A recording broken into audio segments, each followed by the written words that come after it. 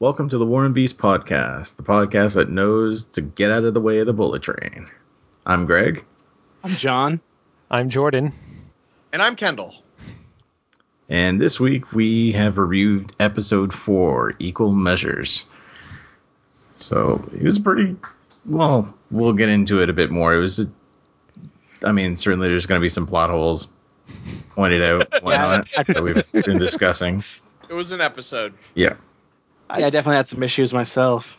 We'll have to get to. For all its issues, though, I still kind of like the episode. Yeah.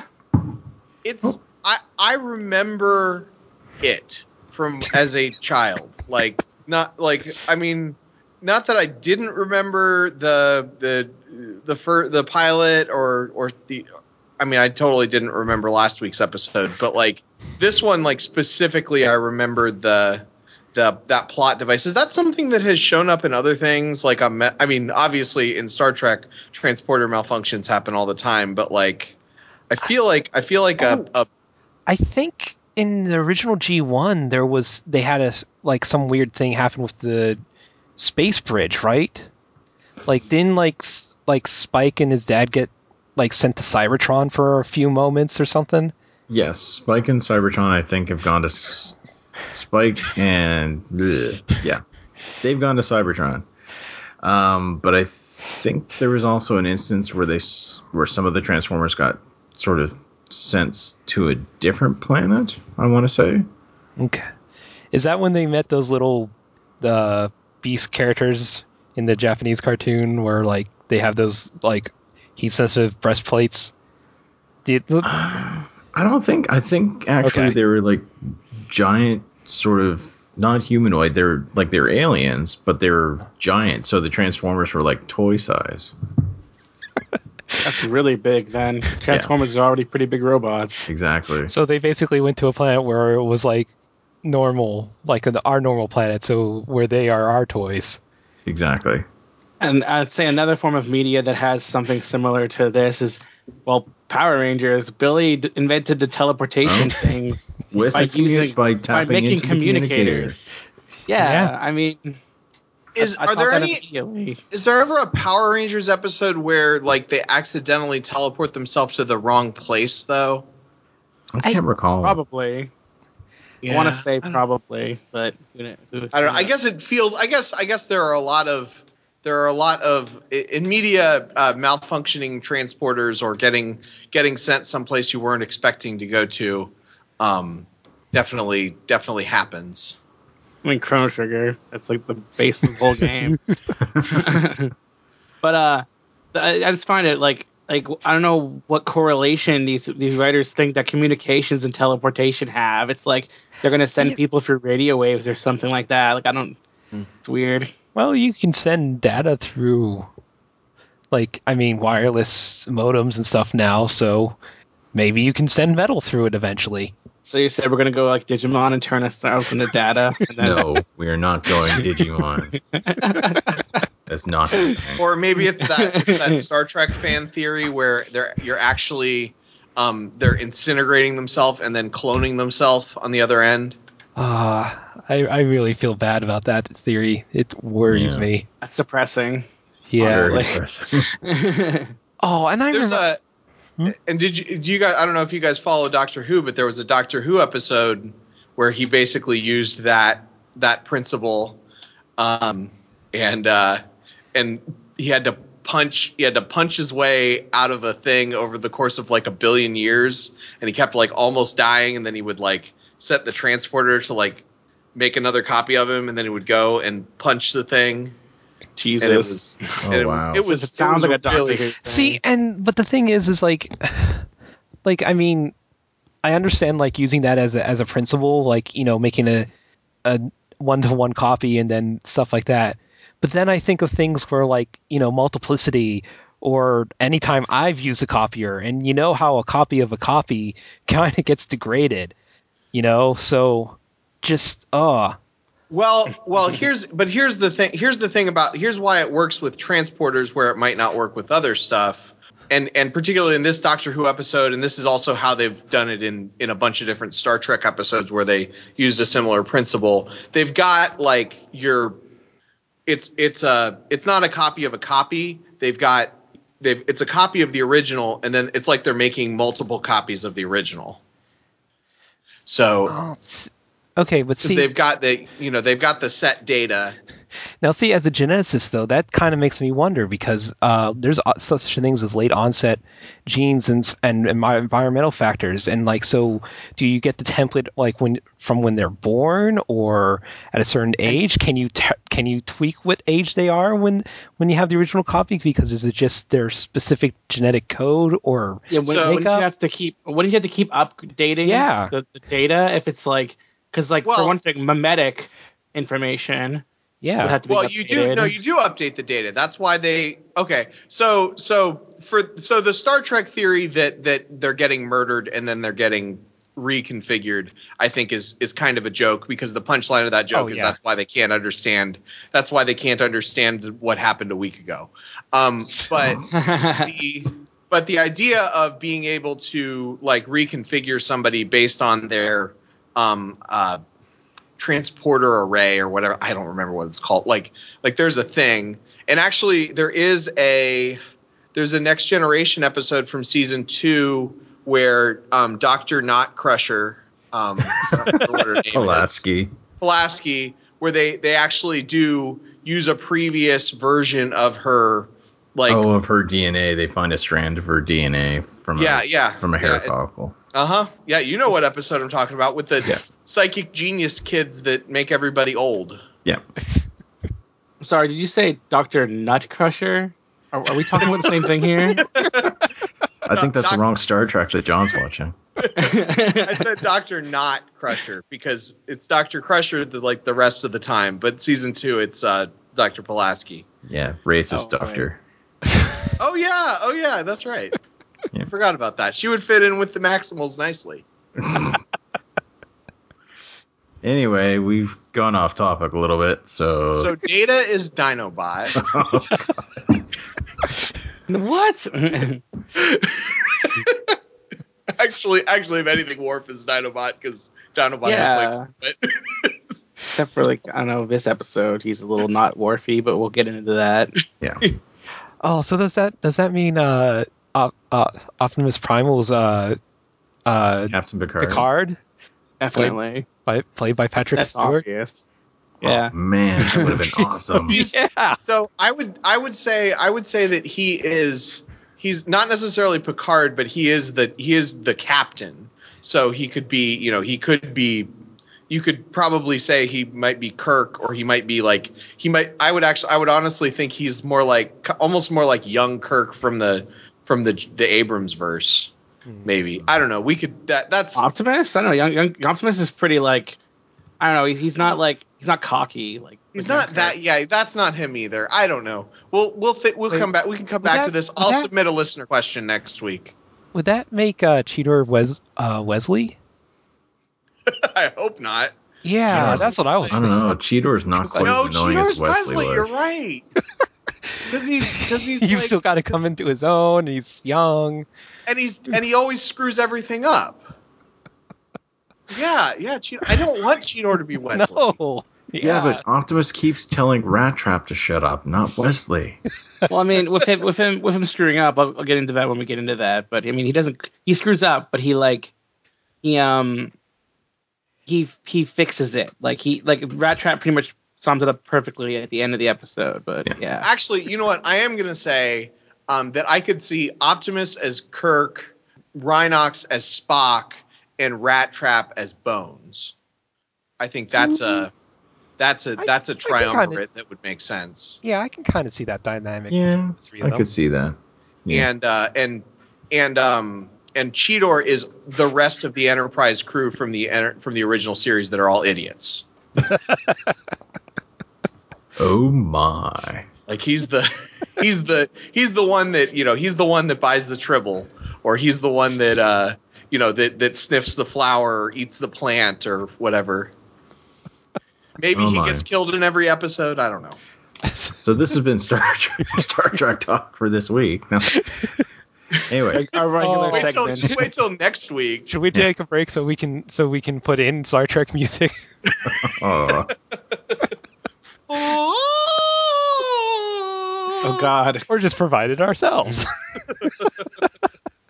So, moving on, let's go to the Kendall Reads IMDb.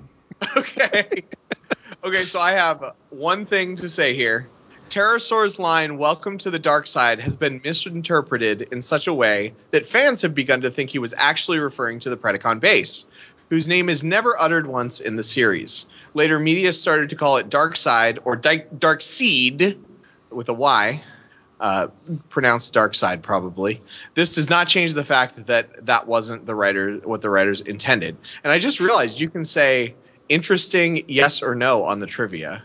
Oh, So I'm going to say yes. Yeah, I'd say yes. Well, it's interesting that fans reacted that way, but I mean, like, I did not think that when it happened. I thought it was like, oh, welcome to the bad guys being bad. You know what I mean? Like, yeah. See, like when I remember vaguely, like when I first, just hearing the line without any context. Yeah, I just think he's being dramatic.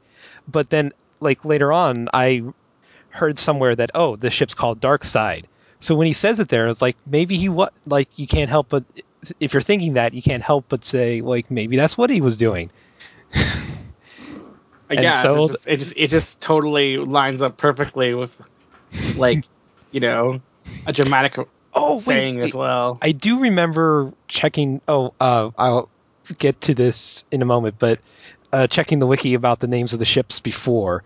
But there's checking the wiki about references and continuities and trivia. I love how it expands on what Kendall just read. Like, they like do four. There's like 4 bullet points, and they're all about, and like 3 of them are about the Predacon ship, and then kind of cursory about the Maximal one. And I think I'm just going to read them like word for word because they're kind of hilarious when they go here. So first point is when Cheetor appears before him, Pterosaur greets him thus: "Welcome to the dark side," in quotes. The episode script reveals that this was simply Pterosaur being dramatic. However, because Transformers fans can be incredibly literal, the incredibly is actually like italics. Some fans effectively latched onto the idea that Pterosaur was welcoming Cheetor to the dark side, also in italics, supposedly giving the Predacon ship/base a proper name. This bit of fanon was made official by the video game Beast Wars Transmetals. This is the second bullet point, by the way. Years later, the ship's name was further codified by the BotCon 2006 story Dawn of Futures Past, which dodged trademark issues by giving it the intentional misspelling Dark Side, or Seed, or however you say SYDE. That's And then- still side, yeah. It's still side, but it's spelled weird. Yeah. I just was being obnoxious. Third point. And I'm assuming they were avoiding Star Wars like stuff, which I was gonna say Pterosaur is just a huge Star Wars nerd. I'd see that. I imagine that. Or a DC Comics nerd. And then the Right, third. if he spelled it SAIE. How does they spell it? SEID. That's how they. That's it. SEID. Yeah, because they have to make it as difficult to spell as possible. When I was a kid and I just read the name, I thought it was Dark Seed. Yeah, I thought it was Yeah. Seed too. And then the third point, this is what happens when fans are allowed to run things. Period. Seriously. Period. So it got canonized later, you're saying? Yeah, That's because pretty cool. fans kept on harping on it. And then the fourth one, as I said, was about the Maximal ship, where curiously at no point has anybody interpreted Dinobot's line as suggesting the Maximal ship is meant to be called Enemy Arms. So What is the Maximal ship's name? Axelon. Yeah, the Axelon. And Yeah. I remember, like I said, like I was looking at their names, and there was a trivia note that said apparently there's a prequel comic that it was Pterosaur who named the ship. So, like, it seems sense that, like, I guess they were making a callback to this episode. But apparently there was also a point where Waspinator wanted to call it Buzz Bomber. I like that revealing that Pterosaur named the ship. It makes me think that he was just super eager to like tell someone about the ship's name when Cheetor showed up. He was like, Hey, "Oh man, here's it's my what I needed." chance." because they stole the ship when they stole the golden disc. He Yeah. renamed it while they were on that trip for like 5 minutes, and then they crashed, and so he couldn't tell anybody the name. I like this. And And after this happened, they hadn't decided on the name yet. But after this happened, he's like, "So I told the Maximal that we're called the Dark Side. So we have to stick with that now." There'll be a bunch of confusion if we don't. They'll keep calling it that, and you'll call it something else, and nobody will know what we're talking about. Well, and there is precedent for fanon in pop culture and stuff. Like, Han Solo making to the Kessel Run in less than 12 parsecs, even though parsecs measure distance. It was explained in the first Jedi Academy novel. It was like, well, parsecs measure distance, but you have to go really fast in order to get close to the asteroids or something like that. There was an explanation. Oh, and wait, I think Star Trek I remember novels are full of that as well. It was something like, basically, because it's a huge asteroid field, you have to go dodging around things and stuff like that. That it would increase this length. He could do it under 12 parsecs, meaning that he was basically cutting through a more direct route, but also more crazy, dangerous route. Yep. Right. And it's fast, and you have to be fast to do that because of stuff. Yeah. Which is also another argument that he's a secret Jedi master and doesn't even know it. Although that didn't save him from the episode 7.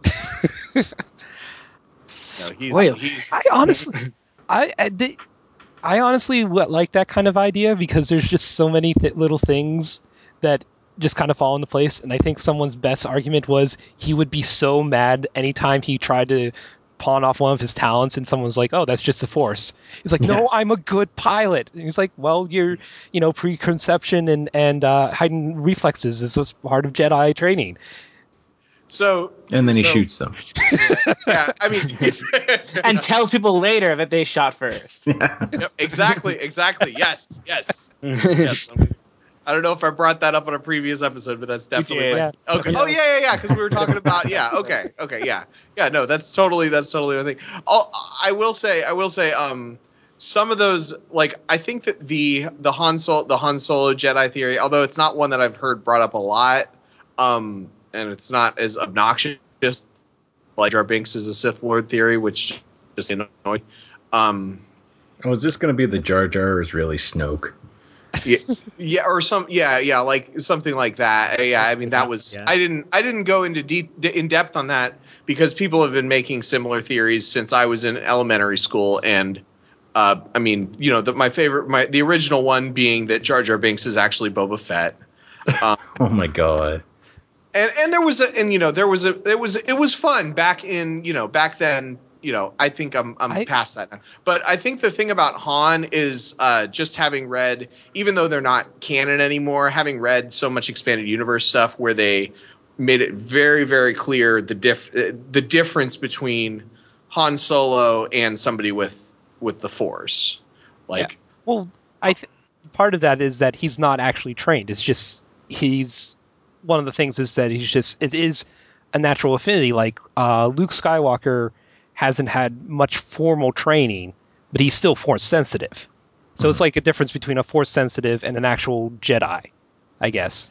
I think it's more like, because I think you could make an argument that the Force helps Han in a big picture way, like kind of makes him lucky a little bit.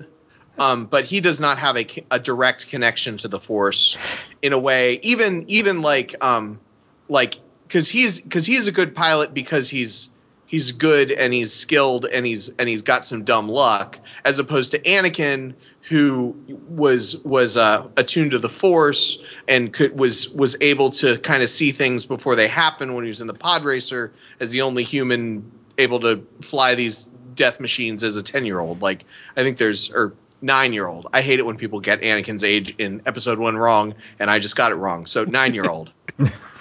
I'm everything I ever hated on this podcast. And honestly, I just like I said, like, I just kind of like hearing those kinds of theories and explanations. Mm-hmm. Like, I honestly have no idea, and I don't like. While I like the idea that he might be, Force sensitive, I don't want to say that for sure because we don't know, and there's not been something that just has been specifically pointed at and has said it out loud. Also, So. I think if you told that story, it would be bad. Yeah. Like if in the Han Solo prequel movie you find out that he was supposed to be that he has a good midi-chlorian count as a baby and he was supposed to go to the Jedi Academy, but then he got kidnapped by Wookiees instead. Anyway, Raised by the Wookiees. we're getting way off topic here. Oh god, That's okay. we are. We're only half an hour into the episode. Yeah. Well, we're not even into the episode. We need to get into the episode. Okay. I did have one little piece here because we were talking about the dark side versus dark side versus dark side. In the quotes in IMDb, so I'm assuming that this is a different person posted this. It does have the one quote. It has "Welcome to the Dark Side, Maximal," and "Dark Side" is one word, so with a capital D. So clearly, this fan believes that that's the name of the ship. So the fans do exist. Mm-hmm. Yeah. Oh. Okay. You may proceed, Greg. Yeah. So we're getting into the episode now. So after the credits, we are shown a mountain and a storm that's raging above it. The lightning from the storm actually strikes the mountain and causes some of the rock to crumble from it, revealing another giant deposit of energon. The weather on the Earth of two moons does not kid around. No, it does not. The way it crumbles too, it looks like it's like imploding. Yeah. It's weird. Did you guys feel like this was a really impressive thing in 1996? Like that shot? Oh, definitely, it would have been. Like it just felt like a look what we can do with this technology shot. Yeah. And thus didn't hold up very well. It would have been like one of those demo reels that you would have seen for like the really advanced graphics cards at the time that were like 8 megs of RAM on them. We're like, look what we can do. But anyway, so we have this mountain crumbling and revealing another big deposit of energon. And of course, Megatron's not here, so he can't start drooling over it because he's still dead. Oh, yeah. I was thinking about that this episode. It was like most of the way through the episode before he showed up. You got to thinking if they were trying to like if they were trying to save Megatron as a reveal, but they clearly weren't. Yeah. I mean, it wasn't. I mean, I almost wonder if it was if like because was this actually Japanese first? No, it was English first, and then it was Japanese. Yeah. Did we get the Japanese title of the? It wasn't in the IMDb. What?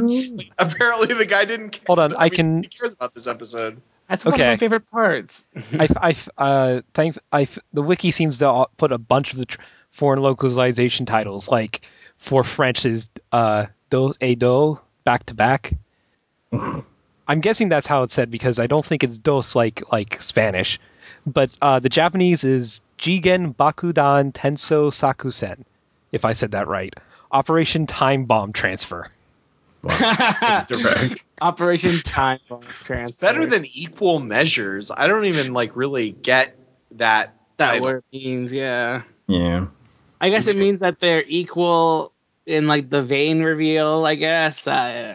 Maybe they can't. They have to use the same type of combat measures against each other, or risk blowing each other up. Yeah. Right. Neither one can get that tactical advantage. Yeah, I suppose it just maybe Operation Time. What did you say? Operation Time Bomb Transfer. Yeah, is a way better. That's a way better name. Like not even exciting. Like, and it's not even in like that's a Japanese name, so it's better. But you know what? The title's on the Laserdisc, I'm sure. There, I brought it in again. Yay! Have to every episode. TWA has Mr. Mixoplexic, and we've got Laserdisc. So. Pidalic. Yes. Killplex Tim. I like that there is a correct way to pronounce that name when the whole point of that character's name is that it is not pronounceable. Mm. Well, I guess it's like Cthulhu, where it's like you can't really pronounce his name, but it's the closest you can get. Okay. Yeah. I don't know. I mean, considering it was once voiced by Gilbert Godfrey, I don't think you would want it to be pronounceable. Yeah, yeah. I mean, but like I remember, I read a comic not too long ago with him in it, and he like broke the fourth wall and was like, "I'm more real than you because you're gonna go away, but you can't even say my name right." And I was like, it's like that's the whole point. But everybody still says it. So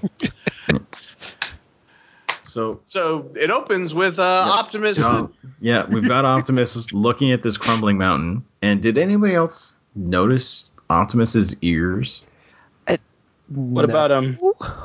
How they're I almost remember they looked non-existent. I remember he looked weird in that scene. I don't remember. Gorilla ears are really tiny. Like, I noticed that when I was like drawing Yeah, the they do logo. look I had to look at Gorilla reference. They're just tiny. That's just how kind of they are. Yeah, it looked a little weird when I was watching it. I was like, those are really weird looking ears. They're tiny relatively. I don't know how big they are compared to like human ears, but yeah, like I said, when I was looking at reference art for like that picture, I noticed that the gorilla ears were really small. I'm probably going to do a screen cap of that for the actual episode picture, just so that everybody can look at the ears and see what I'm seeing, because it was a little weird. But Optimus is watching this mountain crumbling, and he's in the process of trying to get in contact with the base. He's trying to get in contact with them so that they can. He's basically saying, "Scrub the mission. There's an ill wind blowing our way." And of course, he's getting no response because of the storm. So he's on his way back to the base, or at least that's what we assume. And we actually cut to the base. With Rhinox growing little tree pylons. So apparently Rhinox did have more spare parts for something. Oh, yeah, for something else. Yeah. For a better version of his communicator, or maybe this is just 2 months later. Maybe nothing has happened for the last 2 months. Yeah. Squirreling away off of crash parts until they could build these things. Yeah. Or, these particular things they might have had in abundance since they were supposed to be doing exploration. So, well, that's true because I was referring to his ability to communicate more than 100 meters. Oh, that's true. Do we know how far away Optimus is at this point? Little did we realize it was just outside, and he was just like, "Could have been." I locked myself only outside. 200 meters away. Did you guys not see the giant mountain implode? No one was looking out the window. There are no windows. That's a poor design for a spaceship. Well, I mean, haven't you ever seen Star Trek? They don't have a window; they have like a view screen. Except for the new one. The new one, it is actually a window. Yeah, I don't care. We don't count that universe. I mean, it's it's not the same. We're not going to get into it. I remember that being a thing in the Halo novels, where it was a Covenant design that the bridges would be in the center of the ship, where they were least likely to get hit, while human ships had like the bridges with a window. And it's like, well, that's kind of stupid because you could just shoot the window and everyone's dead. Yeah, that makes a lot of sense. It does. So we've got this scene in the Axelon now. We see Rhinox working on these different sort of pylons, you could say, and it cuts to Rat Trap. Yes. I was going to make a joke like that too. So Rhinox is asking Rat Trap if he's heard anything from Optimus. Rat Trap is like, not a flicker. The storm's trashing the comlinks, worse than usual, and that's bad enough. So obviously the communication is still pretty bad according to the way that they're making it seem there. So we've got them now saying this mission is too critical to be interrupted by minor variation of weather, and of course that's by Dinobot being rather wordy. And then he's asking who tilt the synchro laser, to which we then cut to Cheetor, who has this funky looking tool. Always eager to help, that Cheetor. Which cuts to him immediately. Yeah. So he walks over to Dinobot, who's working on this. See, I initially thought he might have been working on one of these pylons as well, but apparently it's something Yeah, me else. too. Yeah. No, yeah. As it turns out, it's a bomb. Which, as Cheetor is starting to work on it, it winds up triggering and Well, winds up wait. dropping it. Yeah, and rolling What- almost out the door. Yeah. Well, yeah, what happens is like the anchor things like kind of they recede back into the machine, which kind of comes up later. Yes. That Cheetor knows how to do that. And we get And this it little falls scene. over. Yeah, it falls over, starts rolling, and immediately Dinobot freaks out and pulls a Homer Simpson on Cheetor. I love it. I love how Cheetor's legs are just like flying around as he does that. Just ragdolls him. Just bodily picks him up by the neck. Was it even the neck? It might have been like his front chest. Like his hand was like big enough to cover his entire chest, it seemed. I think it was his neck, but who knows? And Yeah, Well, what's like the difference?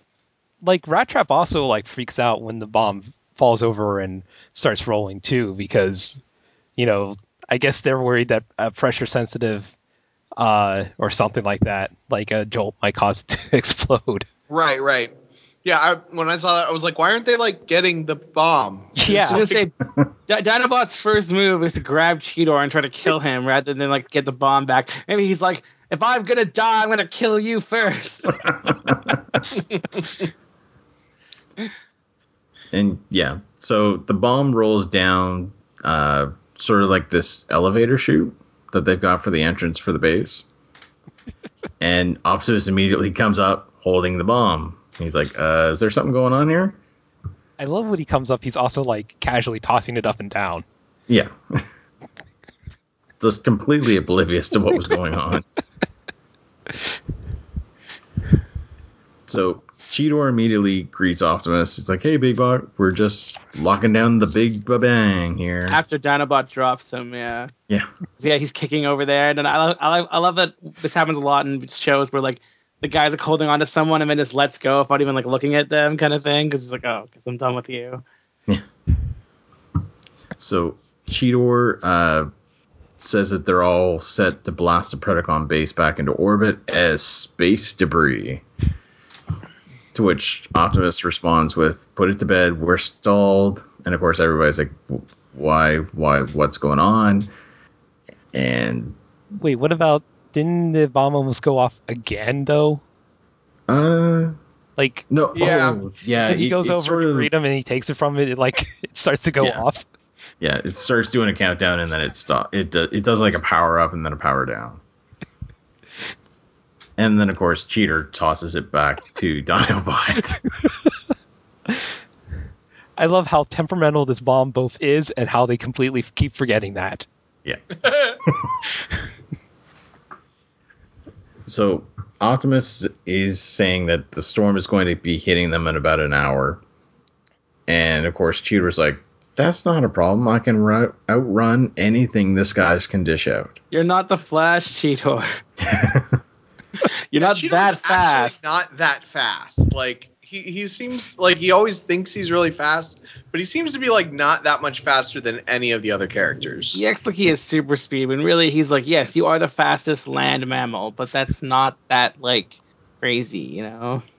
Like at a short distance too. Like don't cheetahs have like they're known for their speed, but like don't they can't they only run for like 2 minutes or something? Yeah. Like Yeah, but I mean, I kind of write that off as like, oh, he's a robot cheetah, so he can run longer, but he still like can run. That's probably okay. what it's. Oh yeah, that makes sense. Yeah. I mean, and he's a cartoon character, so therefore he's got like one defining characteristic of whatever they oversimplify everything. So yeah, like, that makes sense. Yeah, and in reality too, like one of the things with cheetahs why they can't run for super long is that they use up so much energy to run that if they don't like kill and eat something after running, they're pretty much fucked. Like they're gonna like starve because they're so skinny. They need to like keep that kind of balance. I mean, So that is like the Flash. It's like when he gets really low blood sugar. Again, not a zoologist, so it's probably not incredibly accurate, but that's my understanding of it. Yeah, it's probably somewhat similar to that. Like they only have a certain amount of energy that they can expend safely chasing after prey, before it becomes, it's not worth it to them. So. But yeah, you're right. He's a robot cheetah, so it would make sense that his energy he wouldn't have the same issues because he doesn't have blood. He has robot fluid or whatever he said in the last episode. Mecha fluid. Which, as we learned last episode, doesn't matter to certain individuals. No. Filters will adjust. I feel like that there's a Godzilla joke in there somewhere, but if I remembered the word for a Godzilla movies, what do you call those? Kaiju. I was gonna say that was the worst kaiju monster movie I ever saw. Mecha fluid, but Oh, I thought it was something to do with filters adjusted. I'm like, the host? No, I didn't go. Let's forget that ever happened. I forgot. I couldn't. Yeah. I guess you guys laughed at me explaining the joke, so that I thought it was kind of funny. Yeah, works. It was funny in the bad joke on a bad podcast. Right. Hey, we're an excellent podcast. This is audio gold. in the top 10 on audio entropy. Yeah, exactly. Yep. Until there's an 11th. And we're fucked. I don't know. I would venture to say that we have fewer F-bombs on this podcast than any other audio entropy podcast. Yeah, I might that's true. That. Yeah. So we're family friendly, unlike the rest of the podcasts. I've dropped a few fair curses, but you guys are okay with that. I'd say we're about PG-13 as opposed to, they're like, yeah. We'll drop one or two. Yeah, exactly. So PG-13. That makes sense. Except for in the first episode when each of us dropped one or two, and then it kind of added up. But nobody was listening back then, so it's not like. It's not like. These episodes do just get posted for 1 week and then they go away, right? No. They're here. They're on the internet forever. It's like This American Life, where they only you go on iTunes and you can just download this week's episode, and if you miss that, then you have to wait until they do a rerun. No, we're not like that. Okay. Regardless, we won't be on the same level. Mean. Level as the other podcast until we start talking about our fetishes, and then we'll be caught up with them.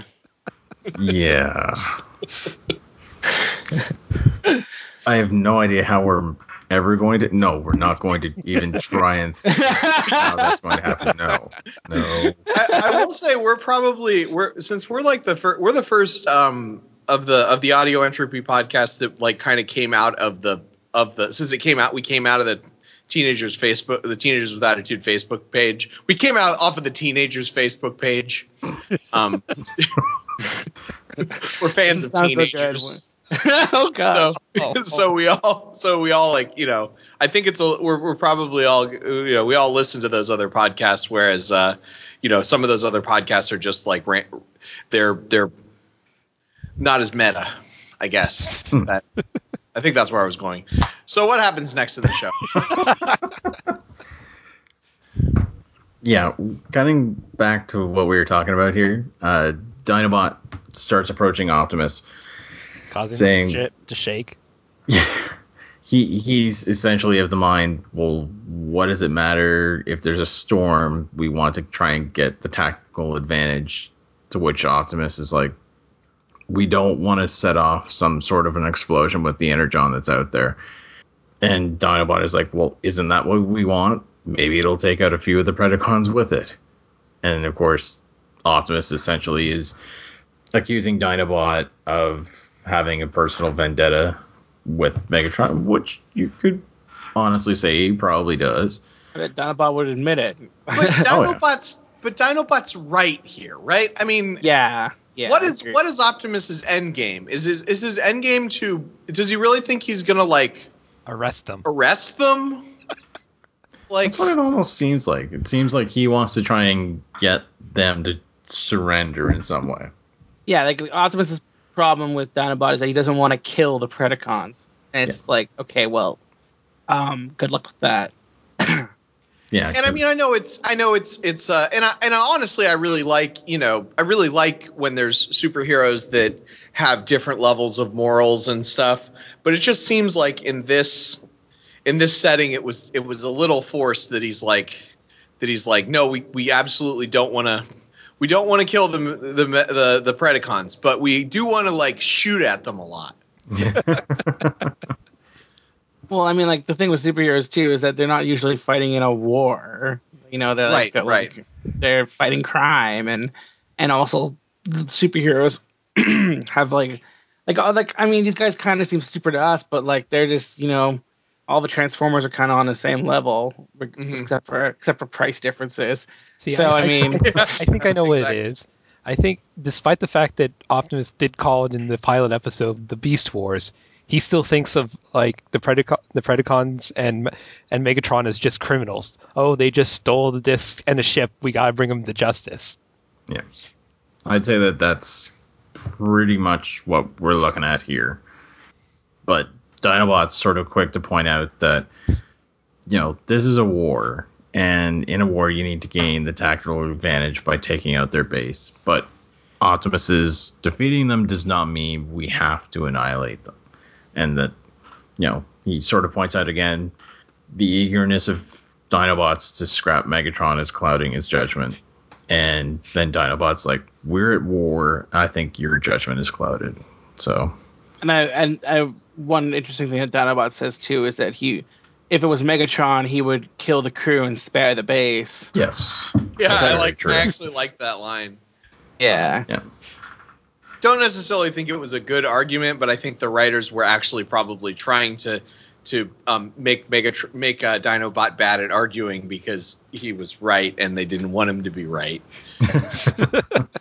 Well, I think I honestly that's better if sparing the base because that's resource. Yeah. Oh yeah. Take out the crew and then so. I guess it was a good was argument. I think it was. I mean, yeah. I mean, I guess it. Yeah, but also, like, I mean, are you really going to be at that much of a tactical advantage if you blow up their base, but like go out of your way to make sure they're able to escape their base and then regroup somewhere else? You don't know where they are. Like that doesn't. I mean, I guess they got that big gun last week. Well, plus, the bases do have defenses as you see later and stuff. Like I'm pretty sure they both have shields and stuff like that. Yeah, I mean, yeah, to some degree, I guess it just seems very bizarre that they're like, we're gonna blow up their base, but we're gonna make sure they have a way of evacuating. Like we're gonna, we're going into Baghdad. We're gonna bomb the city, but we're gonna make sure all the terrorists escape first. Yeah.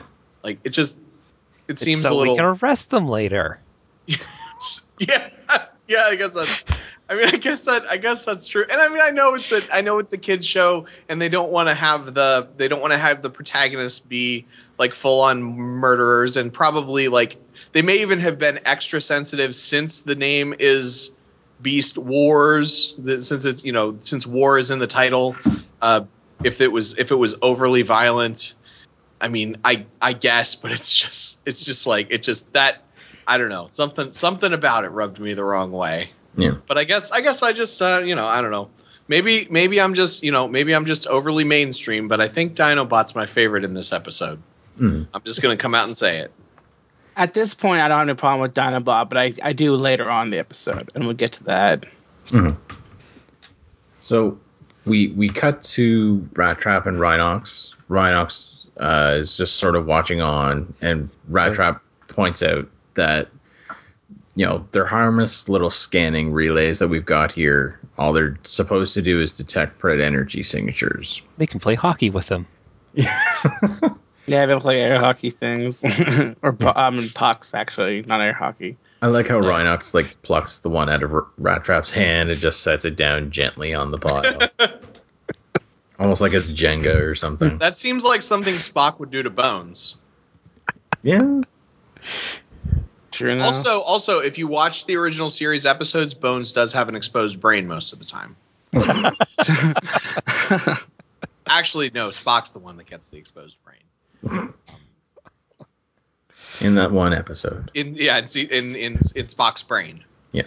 Oh God. I've heard tales of that. I've You never You haven't it. seen that episode? No. It's actually like an entertaining episode. It's a silly episode, but it is far from the worst. The episode where they go to the planet with the Pledge of Allegiance, that's probably the one that's the dumbest. Yeah. Off the top of my head. But anyway, we're getting off topic again. This isn't Star Trek or Star Wars talk. This is Beast Wars talk. War and Beast, rather. So, Rhinox essentially sides with Optimus on this, noting that Energon's an untested variable and that they need to be careful with it. And from there, they just sort of, leave it as is. We cut to a scene of what appears to be Cheetor's bedroom. And he's he's sort of sulking on his bunk. Did anyone else notice his little poster of a cheetah? Yes, I did too. I'm like, did he put that up after he became a cheetah? He always loved cheetahs. So And it's a lady cheetah. You can't tell, but it is. you know what? I'll bet that when they crashed, there was a scene it was cut out of it's probably on the Laserdisc, but it was cut out of the American release, where they realized that this ship is big enough. It was supposed to be for like all those the crew that's in the cryopods or whatever. Yeah. So there's a scene where they're like all running around the ship trying to pick out their rooms. I call this one. I bet you, yeah, I could see that though. Like they weren't going to do that until Cheetor was the first to do it, and they're like, "Oh shit, I got this one." Because Cheetor's room's pretty big for like a military quarters or whatever. Yeah, but it makes sense since it was obviously a ship designed for more people. Yeah, probably a lot of the bedrooms. So maybe Cheetor was just super anxious to pick a room, and everyone else was just like, I mean, okay, what's the rush? There's like 100 of them. And then they gave Dinobot the brig, even though he's I mean they don't lock it or anything, but they do keep him in the brig. Just like he doesn't know it's the brig. What are these bars on my bedroom door? Don't worry about it. It's for extra security. You think they? And he's like, "You're not locked in here. I'm not locked in here with you. You're locked in here with me." You think there's bars in the brig on that? You don't think it's a force field based thing? There's so he just has an open door. He has a cubicle, 3 walls.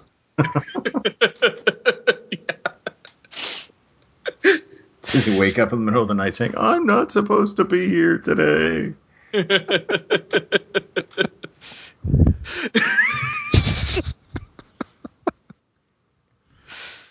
So, getting back to the episode. Yes, let's. We're on the episode. This is totally on topic. Yeah, of course. We get Dinobot coming into Cheetor's room, and Cheetor is essentially expecting Dinobot to chew him out a bit more because of what happened with the bomb earlier. To which Dinobot's like, "No, I actually agree with you," and we sort of get the impression that he's playing Cheetor a little bit. Yeah, he's all conniving. He's like really conniving in this episode, and it totally flies in the face of everything that was in like the first the second episode, where it's like, oh, he's an honorable warrior guy. Now he's like, oh, he's a conniving, like Loki type dude. Like I don't know. It's kind of weird. I didn't really like it. I didn't like Dinobot in this episode very much. Mm. Well, the thing, I mean, he does have his own, his own set of a sense of honor or whatever, but he's also, I mean, he also doesn't, the thing that he doesn't have any loyalty to the Maximals. But I mean, like, I get what you're saying, but I mean, like, if this is true that he's like this like backstabby and like is like fucking over the Maximals like while working with them, like why it doesn't make sense why Optimus lets him stay on anymore. Like the only reason Optimus like was like this guy's okay, he can join the crew is because he had a mutual respect over his code of honor. And if you throw that out the window, then like it doesn't make any more sense for him to be on the team. But I mean, this might just be this one episode thing where he's like totally starts screaming it up. But we'll see, I guess. That could be too. It could be like because it's one of the early episodes, they might have still been feeling things out with some of the characters. Yeah. Also, I mean, he doesn't do anything. I mean, he's no worse than. I mean, although he's like, it's a little bit more intentional. I mean, he's doing the same thing that Rat Trap did last episode. Yeah, to a degree. I mean, Rat this Trap did by Optimus accident. Yeah. Optimus is beggars can't be choosers here. Optimus has right now. He's got Rhinox, who's good. He's got Rat Trap, who doesn't want to be there and is a hothead. He's got Cheetor, who is just doing whatever he wants. Young At and least, inexperienced. yeah, young and inexperienced. At least Dinobot is competent, and he sees something in Dinobot. I think is the even if there's still. I mean, Dinobot was the full on enemy. Yeah. Until like, I mean, he switched sides really fast. I really don't have a problem with him having. I mean, He's still acting like a Predacon. Yeah, and sort of, and a little bit having his own agendas. He also technically, I mean, you know, I don't think he gets caught in this episode. No, Like, but I mean, like if they tells keep Optimus, us up. oh yeah, that's why Cheetor was out there with those posts. Yeah, Cheetor didn't rat him out. I get the comparison to Rat Trap there, but the thing with Rat Trap is he's been on. I assume he's been on this like crew for a while, and he's started off as a Maximal, so it's a little bit more forgivable with him. While like with Dinobot, it's just like I said, the same guy who doesn't let his opponent fall off a cliff because he wants to beat him in honorable combat is also the dude who lies to someone's face and then betrays them in this episode. Yeah. It's a bit of a 180, given what we knew. It's a matter. You're saying lies to their face. You're referring to what happens later with Pterosaur, right? Yeah, and I get it. Pterosaur's a bad guy. I'm just saying that it's not consistent within the character. Well, I'm not I saying think that it's a bad thing. I think it is consistent because I don't see it as a straight up honor thing. I see it as Dinobot has respect for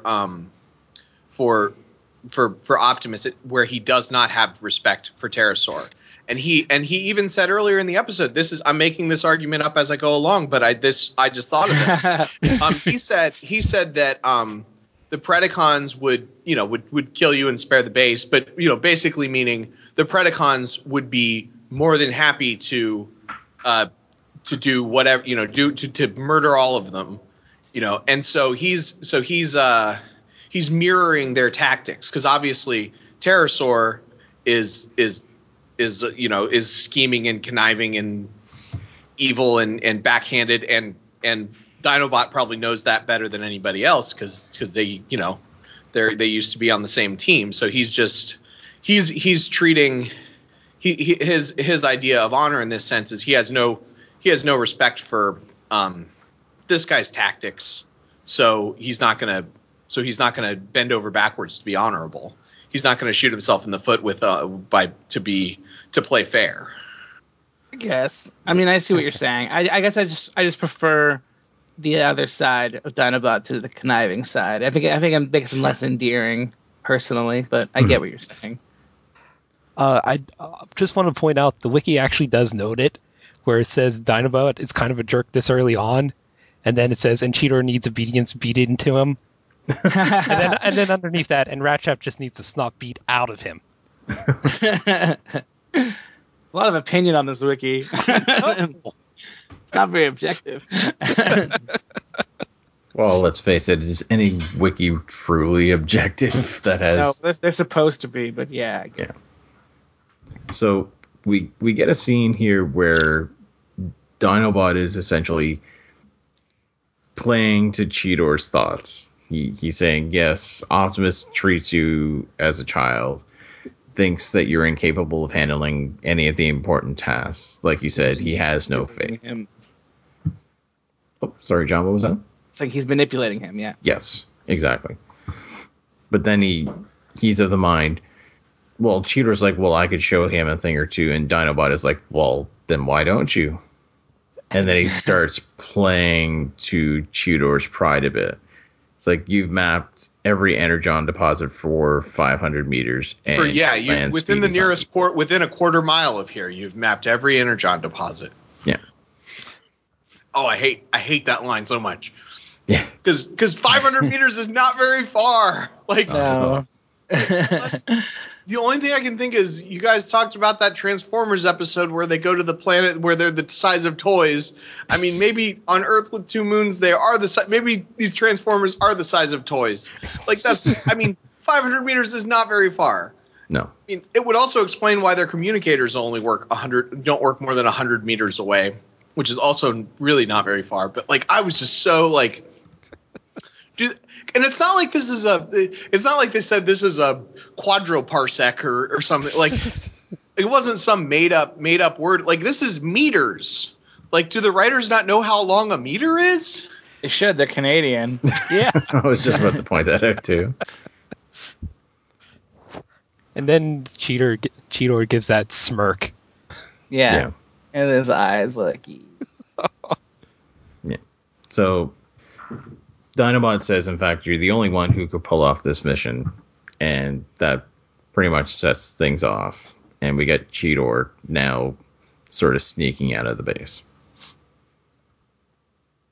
And the next scene kill them all. would be really fun if I wasn't so mad about him saying 500 meters when I was watching it. Like, I was like really, like, I know that we nitpick about stuff on the show, but as we talk about it, I've nitpicked the show more than I expected to, but that's like, I just can't get past that. No, I totally get that because the line just flew over my head, so I didn't notice. But totally, like, that's less than a kilometer is not very impressive. Like, No. Like, I can see. I mean, I've been playing Pokemon Go. I know how long a kilometer is. Like, I know how long 0.5 kilometers are. It's not very far. It is not. It's like Unless a it's that last kilometer you need for the 10K egg. Yeah. Anyway, we're not getting onto Pokemon talk now. Jeez. I was playing it earlier. I'm not getting into it. You run a tight ship here, Greg. I run a tight ship, yes. So we cut to a scene with Cheetor running along some cliffs. He transforms and he has some sort of storage compartment under his Cheetah chest, head? I guess. Yeah, under his cheetah head. In robot form. Yeah. I'm looking at a storage compartment. I equate it to, like, you know how sometimes women will put things in their bras. It's just something that's there they can put something into. Well, I remember. It's not made for it. It's just kind of works. I remember a lot of toys sometimes had like little spaces and things like that you know you could imagine them putting stuff there when you were playing with the toys, but I don't know. Like, I don't think that this toy, when it transformed, had space like that. Yeah, I don't think so. He probably would have. Yeah, I think it's more so something that was just for this episode.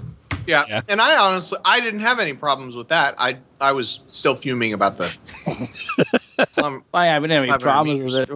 We're just commenting on it. Yeah. I mean, it's just, yeah. I mean, I think it. Yeah. I mean, if Rat Trap can have a replicator in his arm, then. I love how the pucks are collapsible rods, though. Yeah.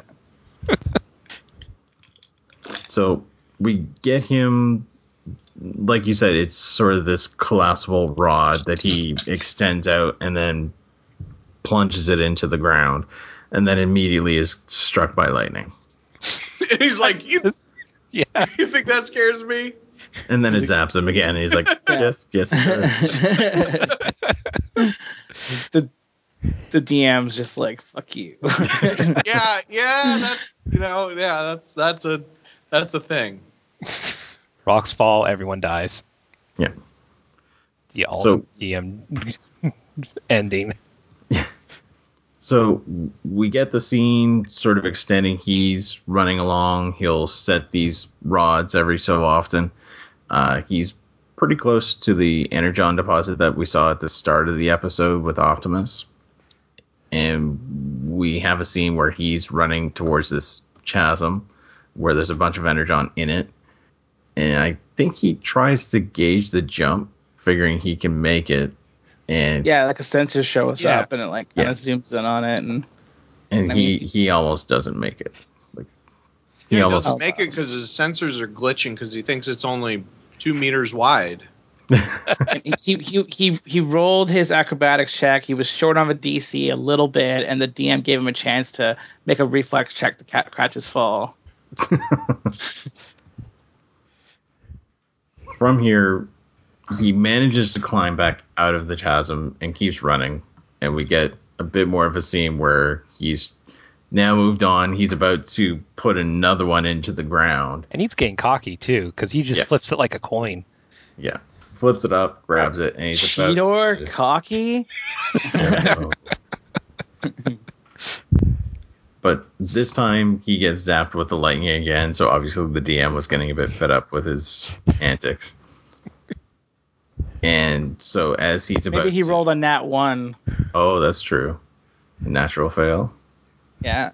Yeah. So as it turns out, the rod sticks into the ground, and the ground splits immediately, revealing that there's some energon underneath it. And of course, Cheetor thinks, "Oh my god, it's gonna explode!" And then it cuts to commercial because obviously we need those dramatic cliffhangers for commercials. Indeed. But when we come back from the commercial break, obviously there's been no explosion, and Cheetor's just trying to pull the rod out of the ground. Very unsuccessfully. He keeps getting shocked by it because apparently there's is it like an energon surge? I assume that's coming I think through it's it? because it's like actually like touching the energon vein underneath it or something. Yeah. That, Yeah. Might also, and- it might also be something that when it got struck by lightning. Oh, that could be too. And I guess robots are different than people because if you're a person and you grab onto something and it shocks you, you can't let go. That's one of the problems. That's what gets you is your muscles seize up, and letting go of something is incredibly difficult when you're being shocked. Yeah. That Well, makes sense. it's energon. It's energon. It's not That's true. lightning. So, maybe energons work like magnets or something. Again, robot. How so do they might be work? different. No one Well, knows, just- okay? I mean, Oh, scientists tell you, but scientists lie and shit. So I mean, like, Maybe it's whatever. a safety. Maybe it's a safety feature. If a robot touches something that's going to electrocute him, like it just like the reflex is to move it away. Since since when the robots were like made or whatever, they figured they might be touching electric-y things sometimes. So That's totally possible. Yep. it's like it's intelligent design. Yep. So, actually, what we're going to do, if you guys don't mind, how about we take a quick break? Because we're just about halfway through the episode now. So we'll take a quick break, and then we'll get back to it.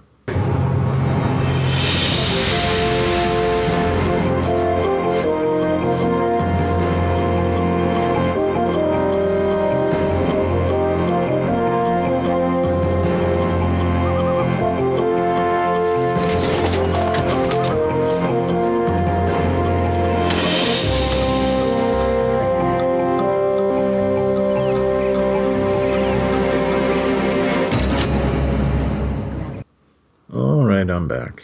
Hey, Hello. Hey. So where we left off, Cheetor just died, right? yeah, he's dead. Totally did.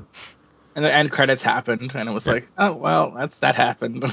Yeah, it was really weird. It was a 15-minute. They actually just played a Space Coast rerun for the second half. On a very special episode of Beast Wars. It's only half an episode long. That would be, yeah. I wonder if any shows have ever done that where they like actually like Cut end the it off? show, like cut Really? it off like with time to spare. Not that I'm aware I of. mean, I know like Walking Dead will randomly have a 90-minute episode for no reason. Yeah.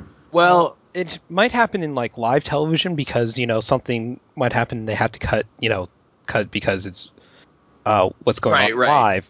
But the closest thing I could think of is not cutting the episode short, but having the the end of the story happening in the middle of the story, and then the rest of the episode is just epilogue.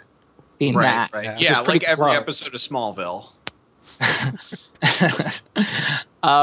Yeah, I don't know, but other than that, I can't think of. Yeah, that would be an interesting storytelling device if you. I think the network would be pretty pissed. Well, I mean, they would obviously fill that time with something else, but it would be an interesting. Did my computer just beep on the Skype call? I didn't I hear it. didn't hear it. Okay. I did Well, not hear I'm closing out Facebook anyway because I keep getting Facebook notifications. Ironically, because I commented on a thread that I was like, if I comment on this thread, I'm going to get a lot of notifications. 'Cause I just joined a Pokemon Go Facebook group that just whenever I comment on something, it gets like 30,000. Anyway, Beast Wars. Yes. So I'll count us down and we'll continue. Oh, I thought we We're were not already. continuing already. I I- already continuing already. Yeah, My bad. I haven't stopped recording. This is not part of the podcast. Even when I thought we were. Even when I got up jumped to get something to drink, I just let it go. So okay, Oh, yeah, no, so did I. we can jump back in. I can make all those same jokes. No. I think we should just keep everything we just said in the episode, and then right at the part where Greg's like, "Okay, I'm back," and then we start talking Is about Greg, the show Greg, again. have you been recording this whole time? Oh yeah. Okay. Yeah, I just keep it recording. go back to the stuff that we were saying while you were Yeah. off mic and It- use we're it as saying that- as a stinger for this episode. We can still clap so you have some idea of where to jump back in if you want. No, that's okay. I'll be able to pull it from where I say, "Okay, I'm back." Pretty much, yeah. So Cheater's dead, and So Cheater's dead. The episode's over. But no, really. We get Cheetor. He gets this bit of a scene where he's trying to shadow box with the I know, rod that's he- stuck in the ground. Boxing routine, which is kind of weird for a robot because the only time you see boxing robots is besides that one movie with Hugh Jackman, but Rock and Sock and Robots. Yeah. And actually, now that I think about it, there is another Rock'em Sock'em robot referenced later on in this season. Oh yeah, there is, isn't there? Yep. Yeah, there is. It's pretty good too. But yeah, we get Cheetor. He shadow boxes with this thing and gets frustrated, and then decides to just grab onto it. And as he does, the ground starts to split, and then we get a lightning bolt strike. Next thing you know, he up and disappears, and then we cut to the Decepticon base.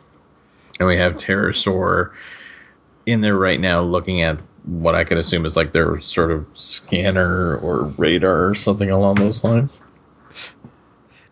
I guess Yeah, so.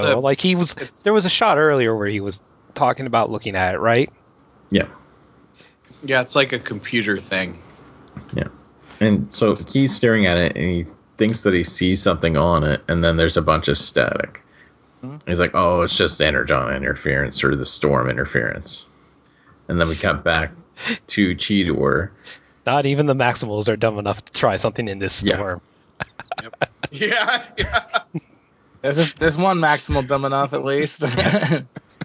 So we get Cheetor suddenly appearing on this panel that he was just looking at, and it throws Pterosaur onto one of those sort of floating Hoverboards. platform. Yeah, like a Really? hoverboard or something like Hover that. platform kind of thing. Yeah. Yeah, something like that. Yeah. It works really weird. I don't know how it... Yeah. It's lucky they're not on water because hoverboards don't work on water. That was a Back to the Future reference for anybody who's too dated to know this. I just didn't catch it. I was thinking about something else because I was thinking so lightning bolt hitting the communicator thing caused it to become a teleporter. Is that what Billy did in Power Rangers? I don't remember a lightning bolt hitting them, but maybe earlier it hit him. They have batteries in them. It's like electricity. It's like a little lightning bolt. Yes, that's And what maybe that's where the lightning bolt in the Power Rangers logo comes from. It's the lightning bolt that hit Billy's communicator to make them be able to help. off camera. So we get this little scene where Cheetor is sort of like wondering where he is. What's new, Pussycat? Whoa. Because cat jokes. See- oh my. Cheetor essentially is like, did I get fried? Is this? And he sort of alludes to, maybe this is heaven. So, yeah. Did we do this joke already where Cheetor was just a huge furry before this happened? And then like That would explain. and now that he's like this actually happened, he's like, oh fuck, finally I get to express myself how I've always wanted to. But yeah, that I would don't explain believe the we did that poster. joke before. I don't think we have. Well, I just made it then. All right, So- we'll check that off the list. Is this like podcast bingo? No, I think- it's not yeah, meant to be I've bingo. got my sticky notes on the screen here. I just have we got to hit all the bullet points. Gotta talk about furries. Gotta talk about Star Wars, Star Trek, and we're getting really far in here. I Oh, think. yeah. I assume I'm going to win a prize at some point. Okay. Get a line, I'll stand up and say bingo. I'm trying to think All right, of prizes, so- but I was going to say self-satisfaction, but that's not really. That's not a good prize. No. So this is where we have the famous line, "Welcome Yes, to the dark it is. side," right? Yes. The It one is that, indeed. that all fans will remember forever. Hey, I got Change the canon forever. Show me. Do they have cookies? Is that on your bingo card, Greg? Because he says, "Welcome to the dark side." Oh, damn it. Oh God. Oh my god, I hate that too. I apologize. That was probably the most offensive joke that I've made, and I do want to apologize for that. So, yeah. Anyway, we get Pterosaur. He transforms. Cheetor is like, Maxim. And he's like, oh, wait, did that already. Which Yeah, I that actually was laughed at. funny. Yeah. Yeah, I forgot about that. Was That was really the good. moment when I was back in. I forgave them for the 500-meter thing, or I didn't forgive them, but I forgot about it because I chuckled at that. Yeah, it was great. So there's a little exchange between the two of them. Pterosaur is like, I heard you were fast, kitty. And he says, you're not so swift to me.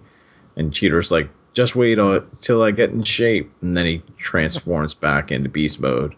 Don't forget that they've been like kind of flying around on hoverboards this whole time. It's a really weird ship. There's like lava in the center. Did some of the lava like leak into the ship now, and that's why they have to like. I guess That's like what it the seemed entire like. bottom of the or like at least in the command center, the bottom of the ship got like scraped and is now like in the actual volcano part. So there's like just a pool of magma. And there wasn't there some kind of? I feel like there was some kind of explanation of that at some point, like where there was like a minor eruption or an explosion or something. I know like it's been mentioned that where it crashes is a shield volcano, which is more of a like a crater dome than an actual mountain of things. So it's kind of like why like I think when it's also like basically like there's a somewhat covering of like already solidified magma. So basically, it's kind of like a frozen lake, but instead of ice on top, it's hardened magma. So breaking it at certain points will be just like cracking it, and instead of falling into water, you fall into lava. Okay, makes sense. Someone wanted to play the floor is lava game, and they took it quite literally. There's lava here, here, and here. I like that. That makes sense. That makes more sense. I do want to say also, I like that in this he goes back and forth between robot form and beast mode. Yes. I think that's kind of a cool thing. The only thing is there is a scene later in the episode where he is still running, but he goes into robot form to run faster. And Which that's is the one I was weird. talking Yeah. about. which doesn't make. I have a theory for that, but we'll get to that. I think so. But I have one too, but it's when we get there, we can compare notes. yeah, I agree. Like I've always loved it in Transformers media when they utilize their transformations in the fight to do different things. And they do that really well in the Platinum game Transformers Devastation, because there's robot car attacks you can do, or like your special attacks. Oh, yeah. Yeah, and I think I've always thought that was really cool, and even if it wasn't in the games, I'd always try to do that. Like, I don't know if you guys remember the PS2 Transformers game, but I would like ram into an enemy as a car and then transform and start shooting it in the face while I'm close to it, and like, I just also I think it works particularly well in this show, since if they want to, they can make them transform really fast, as opposed to like Power Rangers. Like, the episode that comes to mind is the one that was where they're fighting Goldar's Zord, and their strategy is let's transform a bunch. And like they show every single transformation sequence, and it's like, can't he just punch them while they're halfway transformed? Like in this show, it happens it happens really fast. Like he does a little flip and then he's transformed, and I like that. And I think they probably slow him down a couple of times when they want to, but it's just kind of nice. And he doesn't actually have to say cheat or maximize. He can just sort of transform when he needs to. I like that. Yeah. And then that makes sense too, saving some time. Broke up a little bit there. Yeah, saving some time as opposed to like having an extended transformation sequence where you like fill time. Yeah. Yeah, so to catch up to where we were, Cheetor says, I just got to get in shape, transforms into his cheetah form, and then jumps at Pterosaur. Yes, and he knocks Pterosaur into the console that he arrived on. And from there we get another flash of light, and Pterosaur disappears. Also, I want to point out in this scene, because this is the first time I noticed it, although it happens I think a couple of times in the episode.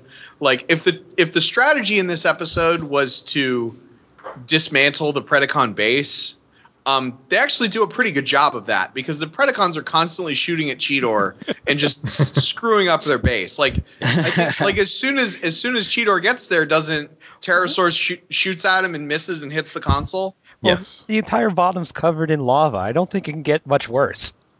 Well, yeah, I mean, hey, I told you it was a bad plan, but this is what Optimus's plan was to dismantle the Predacon's base.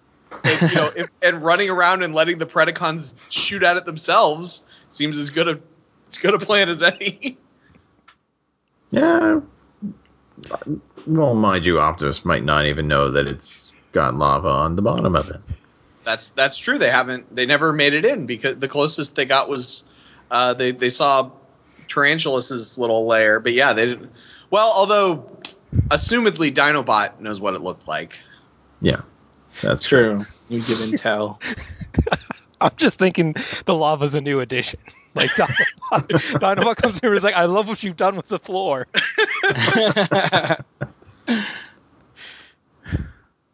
Well, it has been at least 3 months that they've been there.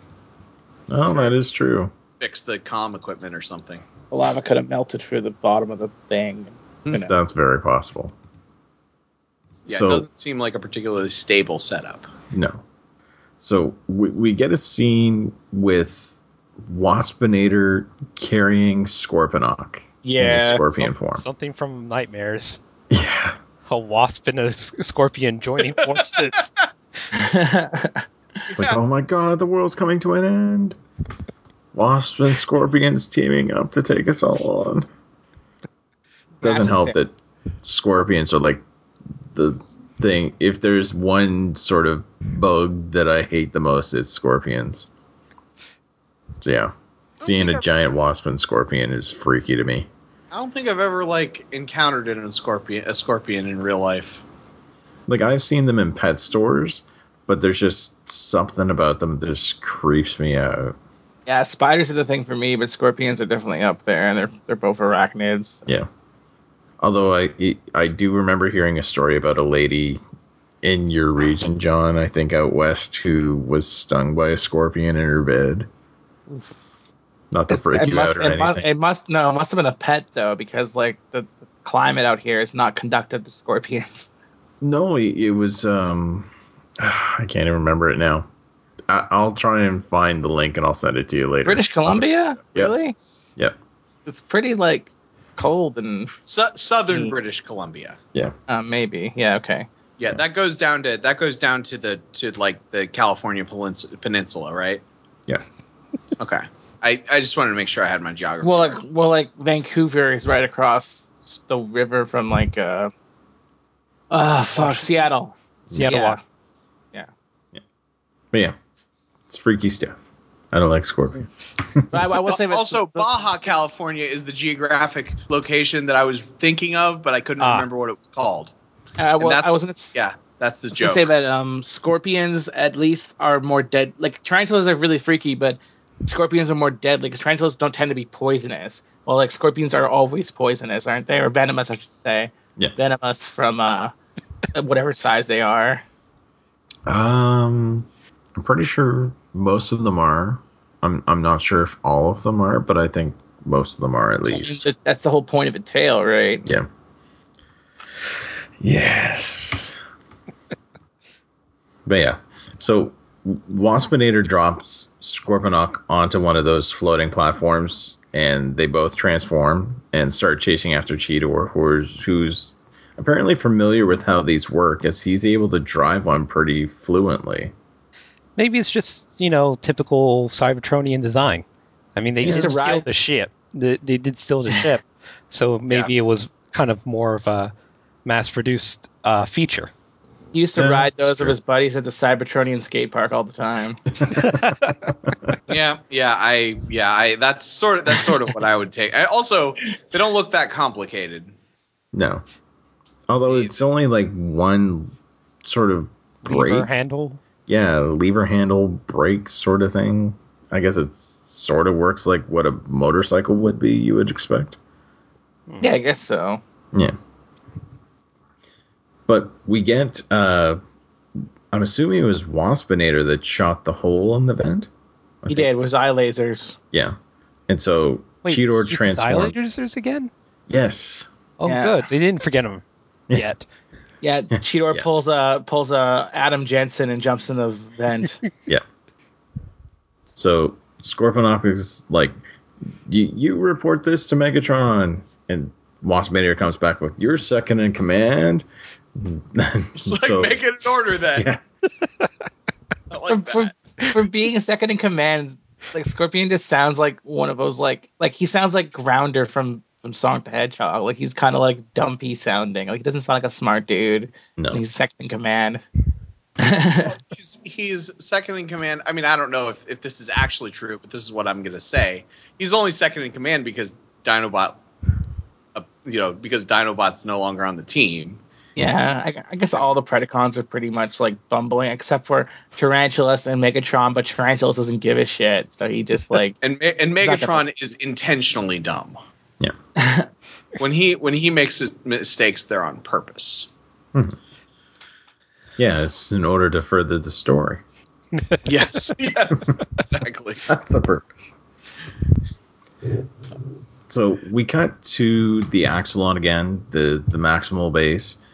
We see this glowing orb sort of fly through the air, then enter the base, and then we see the communication console in the base glow, and then all of a sudden Pterosaur pops onto it. And he's like, "Where is he? Where is he?" And then we have Dinobot appear in the scene. Transform. Or does he transform and then say, "Welcome to enemy arms"? Or does he say it and then transform? I'm rewatching it right now. I'll give you an answer in a second. Oh, he says, "Welcome to enemy arms," and then he transforms. Okay. But maximize, after saying that.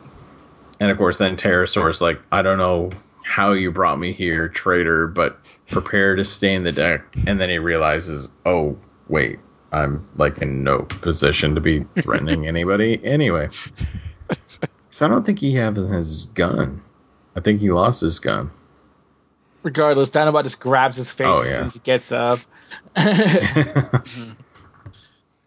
And then there's this sort of realization that plays on Dinobot's face, where he's like, could it be that an accident of technology in nature has actually created a transporter? I can't help but wonder if maybe they were trying to make some sort of play on transporter versus transformer, and it just didn't carry over well. I don't think it. I think it. I think it has sense, but I think it's kind of. I think it's trying to play on the whole like nature and technology thing, though. Yeah. So this upcoming scene when they vaguely say that they're going to form a truce and then an alliance to take out both teams because they're going to take advantage of this being able to teleport between the two bases. Like, I know John has a problem with it because he's actually betraying Pterosaur and doesn't seem super honorable. My issue is, what's their plan? Well, yeah, that too. I think Well, I mean, Pterosaur is just more shouting off out the mouth. Like he Yeah, didn't see- have a plan, but Dinobot obviously has a plan because he's smirking the entire time. Yeah, exactly. Like I mean, as much as I dislike Dinobot's conniving nature here, he's clearly being like, yeah, I'm just gonna like play along with this fool, and then, get over him the first chance I get, and he might not even be like Dinobot's less like, oh yeah, we're gonna take out both teams, and more like, I'm gonna use this to my advantage to take out the Right. Predacons at the very least. It And they just fist bump on seems it. like it just seems like at least like there should have been like some explanation of like what their plan, because I mean obviously the plan to kill the Predacons is to send the bomb and have them get blown up. Yeah. I mean, really, But what's the Dinobot's plan to beat the good guys, the Maximals? there isn't any. Again, I think It's like- Pterosaur's just trying to, capitalize and make an opportunity or spin things that in positive ways. It's like, oh, hey, Yeah.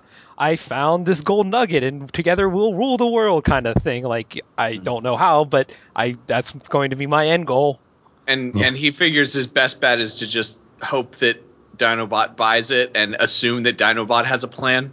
Yes, I think like Pterosaur is just stupid, and Dinobot's plan honestly works completely, except for the fact that Cheetor kind of messes it up, but in a good way because Right. Knowing what he knows, Dinobot's plan makes sense. yeah, and he almost completely pulls it off. and even He would have gotten away with it too if it weren't for Wasn't that for that meddling meddling cheetah. and kid. you were we'll get to it, but how you were mentioning how conniving and stuff like that, but he actually does take the plan to Optimus. He doesn't decide to do it on his own and blow up the ship. Like, he actually tells Optimus he sets a timer and everything, so he kind of does give some concessions to Primal. So I think That's true. It goes back into the fact that like in how he doesn't respect Pterosaur, so he can easily double cross him, but he does respect Optimus Primal. So He does lie to him a little bit, though. yeah. No Like, he more doesn't than, mention, like, oh bad yeah, guy. Pterosaur was in the ship. I Yeah. just threw him out of the garbage. And also, the reason Cheetor is in their base is because I sent him out after Yeah. you told him not to. Yeah. Yeah, and why does he like? I mean, I said something about the brig earlier. Why doesn't he put Pterosaur in the brig? Because Do we really know that there's a brig? Or something. He I would mean, ruin the assumedly, plan. yeah, they're planning on arresting all of the Predacons. There's got to be some way that well, they. Dinobot doesn't want to arrest them. So he'd rather just like set them free. I think. Well, I think I think it's more of just he would ruin his plan of blowing it up. Like, he would say something that would get Optimus to basically not let him do this at all. To think that Cheetor is still alive or Yeah. something. Yeah. Maybe killing him would take too long because, again, we've established that shooting them doesn't kill them immediately. So maybe he's like, there's no fast way for me to kill this guy, so I'll just get him out of the picture first. I guess I really feel. I mean, he could have even just stuck him in the garbage thing that he stuck him in and just left him there. Yeah. Yeah, probably could. Also, I didn't read it as garbage chute. I read it as a toilet. I thought it was an escape pod thing. Yeah. Or, like, That's what. that's where one of the Scott. that's what yeah. Sorry, keep talking to her. But that's where one of the pods was before it got shot out of a ship, kind of thing. Yeah. That's how I saw it. I think the garbage thing actually makes the most sense, but I definitely read it as a toilet. It doesn't even what he pushes or whatever looks like he's flushing. Yeah, it's like a switch. It's a little weird. We're getting ahead of ourselves, I think. Maybe it was a garbage chute that looked like a toilet. Any listeners out there who have access to the episode, if you want to message us and let us know what you think it is, then maybe we can get to a consensus on it. Because I think we need to also talk about the fist bump they share. Oh god, Oh, yeah. yes. Yeah. That was the Oh, cheesiest 90s thing I had seen in a while. Well, but fist bumps are not 90s, are they? I mean, They're it was- 90s now. when you've got an electrical blue shock going on in them. Yeah. Okay. Yeah. Okay. I suppose I'll grant you that, but It I is didn't- really weird that they did a fist bump, but I like it. I feel like weird is that fist the bumps fist- are still a thing, though. Yeah, Oh yeah, they Oh, totally yeah. are. Fist bump What's all the weird is that time. the fist bump causes like that energon spark or whatever. And it is actually happening because when they go to show smirking Dinobot, there's You can see the light lightning and coming flash. off of it. Yeah. Yeah. They just needed a guitar riff and like radical behind it. Well, I mean, Pterosaur did just travel through Energon. Oh, Like he was so it's transported through Energon. I Yeah. got like the sense static that shock. with all that with all that stuff, there's definitely because I think Cheetor was like shorting out when he got back there. Yeah. Oh, That's okay. true. Wow. Static Shock is another '90s cartoon. So, A good one. oh, maybe it was late. It was early Ooh. 2000s. Static Shock is awesome. Don't get me wrong. Oh no, I thought it was great. I'm kind of sad that I missed it, most of it. Like I had to catch the reruns. Oh yeah. Yeah, I actually kind of liked Batman Beyond, and it was like the same. Oh, I love Batman Beyond. It's and one of my favorite shows ever. the way like Static Shock was actually kind of connected to who was it Bruce Timm and who Yes. did There was an episode where they had a crossover. yeah, the way they actually kind of made it a cohesive, like, in-universe thing was, like, one of the first kind of neat meta things that I've ever seen in cartoons, and I was like, wow, that I kind of wish I'd seen more of this show when it was first run. Well, yeah, because they have Green Lantern crossover with Static Shock at one point. Yeah, and Yeah. I'm pretty sure there's, like, an episode where he goes to the future and meets, like, future Justice League and some of the old-timers, too, like, besides like Batman Beyond and stuff like that. They did some neat crossover things. Oh yeah, like I mean, Static Shock was part of the DCAU. Yeah, And I mean, even before Static Shock, I mean, Batman and Superman crossed over. So I mean, like I don't know, it's like they were adding on to the AU. And then there was that other show that was like a branch off of Batman Beyond about that robot guy. Zeta Project. That guy, yeah, that's cool. That was a good era of cartoons. Yes, it was. And you know, fun fact: Batman Beyond was the Batman in the Batman Beyond verse. Bruce Wayne and Barbara Gordon had a relationship. Yep. That was alluded to, and so this the animated Killing Joke is not the first time that happened. Yeah, I saw that. Yeah, there was movies, like Batman animated movies that took place in the Batman animated universe. Like I think the Batwoman movie. Yes. Like it has them. They're a couple. Like they're like in the Batwoman movie. Yeah, like Batgirl and Batman are a couple, and Batgirl's like phoning him from like she's like visiting some other country, and she keeps like phoning Bruce, and like yeah. Is that Barbara Gordon though? Yeah. I don't remember that. No. There was a separate Batwoman movie that came out. Yeah, I mean, I saw so that movie. They reintroduced Batwoman. I saw that movie. It's just been a little while, but yeah, I didn't remember. I didn't realize that there was this overt Barbara Gordon and Bruce Wayne are together thing. Yeah, that's interesting.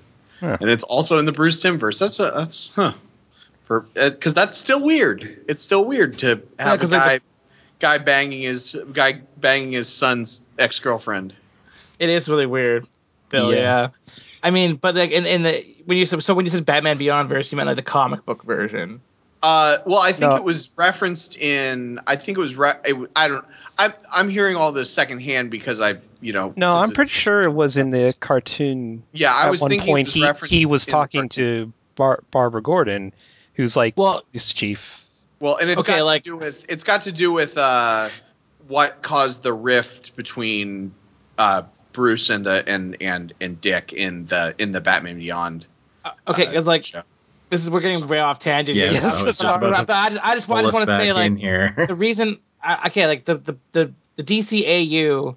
I'm not separating Batman Beyond and Batman because it's all part of the same universe. Right. That's why I said the comic book one, because the comic book one, I believe it has a story where Barbara Gordon's like, I'm pregnant, and he's like, oh, I'll congratulate Dick, and she's like, I haven't seen Dick in like 7 months or something, Actually, whatever, 7 weeks Yeah. or I think I remember. something. That's in the comics. That's not on the show. And Okay. in the show, she never cheated on Dick with Bruce. Right. In the comics, she did. Okay, I think I just remembered where it was. The Return of the Joker Batman Beyond movie. Yeah, that's what I was thinking it was. Yeah, I think that's when it was mentioned. But So that's it was- interesting. If it was in Mystery of the Batwoman as well, or whatever the Batwoman movie, I might have I think to. that was called that. But yeah, Transformers time. Yeah, back to Transformers. Getting back to the Transformers episode. So yes, we had the big shocky fist bump. And from there, I believe, yeah, it's really weird. And then we get, I think there is a bit of a guitar riff during it, isn't there? I think Yeah. so. Hold on. And then it immediately cuts back to, and I'm going to refer to it, since it's canon now, apparently, I'm going to refer to it as we cut back to the dark side. Yeah. Sounds a little weird. you could That's say- almost going to be like our cut to the moon thing. We cut back to the dark side. So we cut back to the ship, and Waspinator is shooting instead of his eye beams, he's shooting from his gun. It looks That like some little sort of large a Stinger Stinger gun. Yeah, and I love how he's doing this too. It's like he's riveting the Yeah. the thing. It's Yeah. just cha-chunk, cha-chunk, cha-chunk, cha-chunk. Just Yeah, it's like spaced out intervals trying to hit Cheetor with it, and they're exploding in the vent. Like Yeah. just small explosions. And it But turns out he's hurting them to some place where Scorponok can shoot him. Yeah, well, yeah, and he's also like, I mean, this is another example of him just totally trashing their own base. yep. Yeah. I mean, it's an air vent. I mean, assumedly, there's a reason for there being an air vent there. Like, it's not just something that people can run through. Like, Yeah. Actually, why would they need an air vent? Like, is it Really, Yeah. is that's a it, really is it good exhaust point. for their ship? yeah, I mean, that's probably got to be what it is. Maybe it's a maintenance tunnel. Maybe. It does. That would kinda explain look why like, it's like robot sized. Yeah, that would make sense, because it does seem really, especially when Cheetor first goes in, it does seem really big. Like, I thought it was a hallway. Yeah. So did I when I first saw it. Yeah. That's what I thought too. It's, you know what it is? It's probably the Jeffries tubes. We'll never Don't escape get that Star one. Trek. Not on this show. So we get a scene where Scorponok is using some sort of an infrared vision to track Cheetor as he's running from Waspinator. And he says, I have him. And then he shoots off one of his claw rockets. And it goes into the vent. And so we get Cheetor sort of stuck between Waspinator's fire and this incoming missile. And he sort of alludes to, I'm trying to remember what the wording is. Shredded or something. Yeah. Or blasted. Oh, shredded or sizzled. What a choice. Okay. That's what it was. And so he decides to turn around, and I don't know why he was worried, because he literally just jumped up over one of Waspinator's Exploding stingers. Yeah. And keeps on running, and then another stinger makes contact with the rocket, and the rocket explodes, and we get this fireball. Joel fireball. Yeah, chasing after him. And that's when he decides to transform. Because apparently Yeah. he runs just as fast, if not faster. No, my okay. Again, my theory here is that he at this point knows. Okay, the blast is gonna hit me. My robot form has better defense. Yeah. Oh, okay. See, I was thinking maybe he was pulling like what that one Futurama with Bender, where he met the God thing, where like he's going fast and he knows he can't go fast enough, so he turns into a robot so he can use the concussion of the force wave to push him faster. Oh, okay. Maybe. Although I don't know why. But again, like your theory is actually much better because because he's much more durable as a robot. I think either one, or there's the other theory that he forgets which form is fastest. That's a good one too. That's a possibility. He's like, Or well, could- clearly, well, I thought this was my fast form. Maybe the other one is. Because both of your theories sound smart. There's one thing I know about Cheetor. He's not smart. I also want to because I like this was like the one of the notes that I like made mentally. I'm gonna have to start writing stuff down when things happen. But way earlier, Cheetor does call Scorponok and Waspinator lamers, Oh Yes. yeah, which lamers or something like that. Like which I was like, is that a pun? Like was it like lemurs but like lamers? he's just calling them lamers because I mean Yeah, I thought it was. yeah, just but people didn't say that in the 90s. Oh no, but it Yeah. sounds like something that they thought. It sounds like something a writer of a cartoon show would think was said in the 90s. Like just- more phenomenal. Yes. Like to be yeah, fair, I don't think anyone has ever said lamers. yeah, what So they kind of just animal is a assume- lemur? Like is a lemur Lemur's slow? No, lemurs are pretty fast. Yeah. They're like They're a monkey. monkeys. Yeah. Okay, so they're not cats either. No. Well, you remember? Did you ever see Madagascar? Maybe. I don't think so. Okay, I just Google image searched. Okay, that's what a lemur is. I was gonna say it was the king from Madagascar. They The are guy who was like, "I like to endemic of move the it." island of Madagascar. Yes, they are. You could also say the lemurs from the hit television show Penguins of Madagascar. Oh, that's true too. Well, They're in that that's show too. that's the same character though. It is, but you might know them in the TV Oh, show. okay.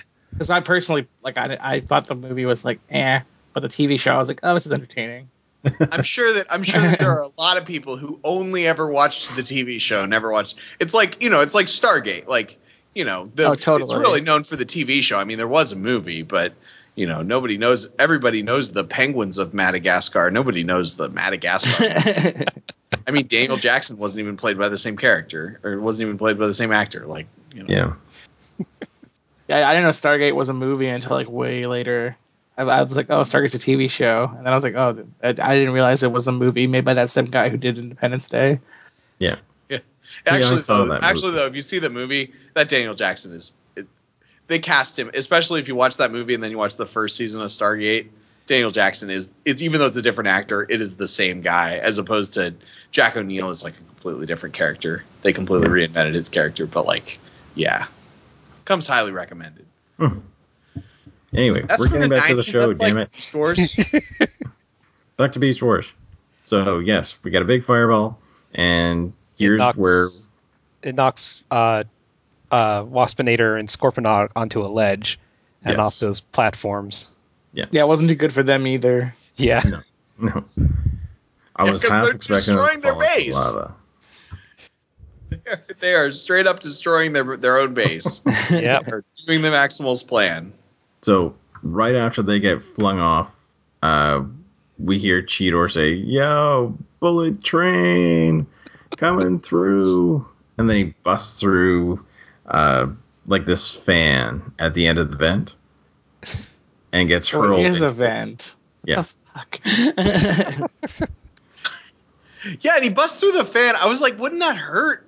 Because the fan's moving. And he didn't get chopped up.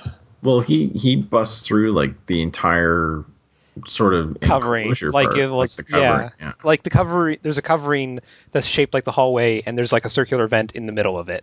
Yeah. And he just busts through the entire thing. Yeah, I think that's probably true. It still is weird though. It is. Yeah. I mean, I'm And he okay doesn't with get it. out of it unscathed. His little ear head thingy flips down. Oh, okay. Boing. That's true, and he's in robot form too, so he does have the He's a little bit more durable. Yeah. Yeah, I mean, okay, I'm okay with that. They get a pass on that one.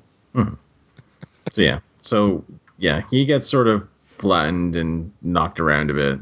We then cut back to the Axelon, and we've got Dinobot and Pterosaur walking by what we alluded to earlier is either garbage chute, escape pod ejector, or the toilets.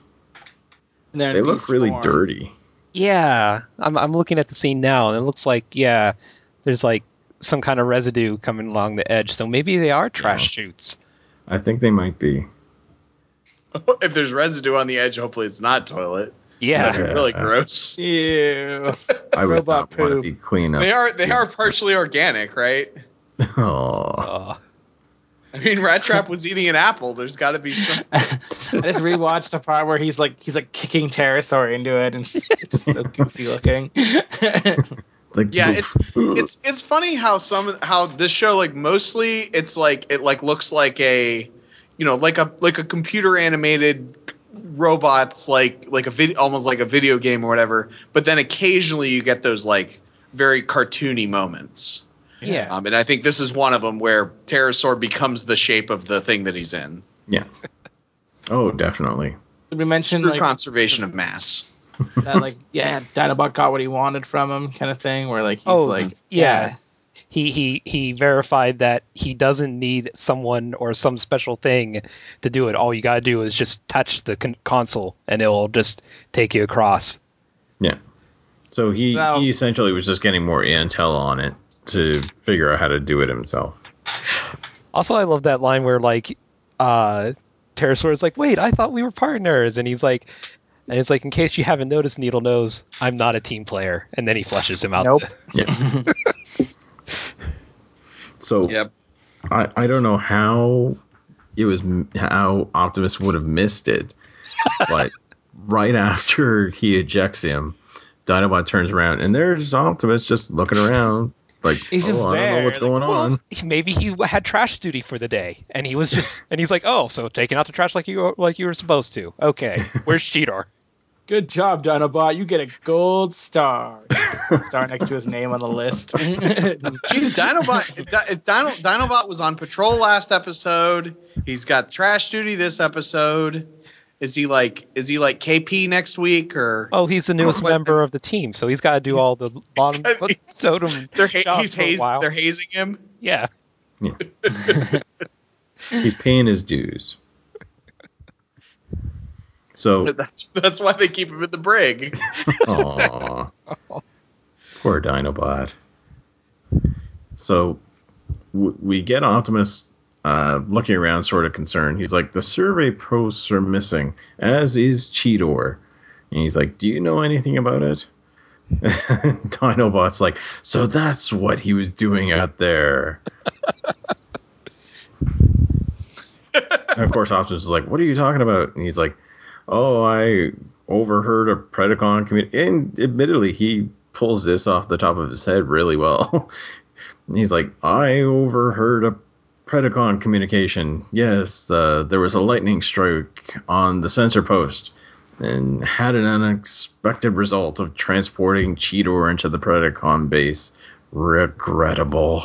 He was surely destroyed by Megatron. Writes Cheetor off. Yep. And Optimus is totally okay with that too. Well, he is upset. He was sad. upset. He's like, no. Yeah, he's like super bummed. This little buddy's fucked up. Yeah. And then, of course, Dinobot's like, but take heart in the fact that through his ultimate sacrifice, we have been furnished with a way to defeat them. And, of course, Optimus is kind of pissed off at this point. He's like, how? And he's like, then he goes into the relay posts, the Storm and the Energon all working together to make a transporter which connects the comm rooms for the two ships. And of course, then he's like, we can beam the explosive right into the heart of Megatron's lair. And Optimus is sort of, he gives that sort of questioning look, but he's not entirely dismissive of it either, which, at that point, he's like, "Oh my god, the kid's dead. What am I gonna do?" And it is, they do want to get the ship destroyed, so they're out of that resource. So Yeah. So once we get that, we cut back to I'm gonna say it again, the dark side, and we have Cheetor sort of looking around. He stumbles upon this computer console, and he's like, "You know what? If I'm here, I might as well get some information while I'm at it." And he which starts I find very smart of him to be doing. Yeah, it's good to get that intel. Cheetor is he's a little too overeager and he gets himself into a lot of shit, but he handles himself pretty well in this whole situation. Yeah. Honestly. Yeah. He showed that he can be competent and react well under pressure, but It's usually his fault that he's under that once. pressure. Yeah, exactly. Yeah, he gets himself there, but once he's there, he can kind of do it. Yeah. And actually, it's kind of funny here because we get he discovers that there's an energon vein that's running under both ships. We sort of alluded to it earlier in this episode, but he discovers it and realizes, oh my god, if we blow up this ship, the entire line is gonna erupt, which will destroy both ships.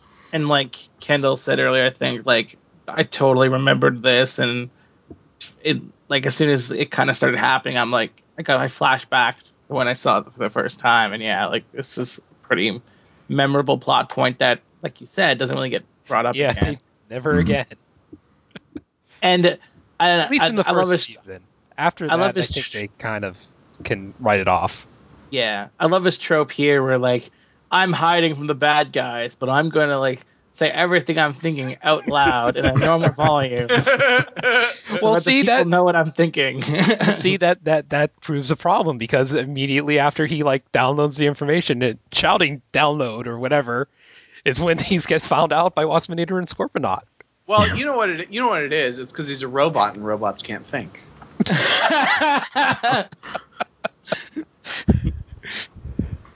It's horrifying. Just imagine so robots can't dream of electric sheep because it can't even think about them. But he did dream in the last episode. Yeah, because he's a cheetah, though. There you go. This is what happens when you mix organic with technology. I think you're saying that because human beings, when they're left alone in a room, they'll start thinking tons of shit. So you're saying that robots, when alone in a room, will just be constantly talking to themselves? Yeah, it's a safety feature. I think that was Asimov's fourth law, that robots, if they're saying conscious thought, they have to say it out loud. It's just so if a robot starts thinking kill all humans, then they'll be saying kill all humans. That way we'll know. Yeah, that way I heard that. What are you doing over there, Robbie the robot? Nothing. Kill all humans. I heard that. You didn't hear anything. Man, I hope he didn't hear me when I just said that. So, Robbie, it's like this human can read my mind. So they don't even realize that they're talking. That's the fifth law. They don't realize it. Okay. But then other robots can other robots figure it? I mean, well, obviously other robots can, because that's how he gets found out. Oh god. Yeah, but they don't process it. They're saying their thoughts out loud. They just think they're talking.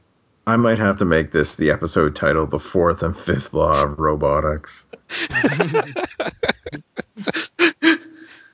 Yeah, and that the little bit there also, he's voice activating the computer, which is and it's it didn't occur to me that the ship was probably stolen or standardized, and it did jump I did when I watched that. I was like, how does he know how to work the Predacon computer? But I guess they're just another faction. Yeah. And then he gets found out and shot at by Scorponaut. Yes, Scorponaut shoots another one of his missiles, and Cheetor runs around the room twice I love this. They run past him. They just walk him. Yeah, they're just watching him. And then it And ends then- up hitting Scorponok, right? Yeah, it hits Yeah. them both because he does like a gymnastics jump Gymkhana. over them. Yeah. He sort of springboards over them and keeps on running, and they look back and realize, oh shit, and then they get hit with the missile. They were just so Wait. impressed by his acrobatics. I hate to bring it back to something we were just talking about, but I need to make a callback here because you said that the computers are standardized, but we figured that the Predacons are Mac users and that Windows users are Oh yeah. Maximals. So I So guess that Cheetor would be just why that would be why familiarity he just has Mac. to talk to the computer and it does whatever he wants. Because Macs are so easy to use. Yeah. Yeah, that makes sense to me. they have Siri on their computer. Yeah. Yep. Although, in all seriousness, Oh, you know, but in the Japanese version, they actually like gave the computer like call her like Navicon, and she like gives all the Predacons pet names and is like constantly like talking to him like in this like high effeminate voice. oh god, Just like Siri. Amazing. yes. Siri So calls me Kendall, but I know she calls other people by pet names. Okay. So we cut back to the Maximal base. We see that Dinobot has the bomb now and is approaching the console. Optimus is behind him and is sort of Begrudgingly agreeing to this. yeah. He's still got some reservations. He's asking Dinobot. He's like, "No, are you sure that they're going to have enough time to escape the base?" And Dinobot is like, "Yes, they shall have 30 seconds. Any more, and they might be able to disarm it." So And that I like go ahead. I like how Dinobot's tail is kind of flicking in Optimus's face a bit. He just kind of like Yeah, pushes he's it just, like, aside, like. So I've brought this up before, but like if this was a historical documentary about made by the Maximals after the Maximals won, that felt like some revisionist history right there. Like that oh yeah they yes in this great battle they were going to send the bomb, but they made sure because they were so honorable that the Predacons would have a chance to escape. Like that just felt like the way that scene was written, and I think it bothered me the same way that it bothered me in the earlier in the episode when he was worried about it. Just felt a little forced, and yeah, like What if they were sleeping when it got sent over, huh? Yeah, true. I will say though that like Optimus, as the story develops more, he kind of gets a bit of he becomes like a full on pacifist, I believe, in like the very last seasons. Like he's like super against violence, so kind of a like it gets developed more. That's his sense of not wanting to hurt people. But you're right in that it is a war setting and it's kind of like strange. Yeah. I think he's being. I think it's a little bit of revisionist history. I think that's another little piece that shows that the Predacons are really the good guys here. Yeah, because Optimus wasn't a pacifist back then, but he came on later, so he lied about it later. He's like, but in reality, he's like, kill the Preds, kill them. No, we should make it 20 seconds. We should make it 20 seconds so that it'll still give him a little bit of time. Like maybe Waspinator can get out because Waspinator's not that bad. Yeah. Tarantulas, he's probably not even in the base right now anyway. He's finding himself a new cave. He might still be digging himself out.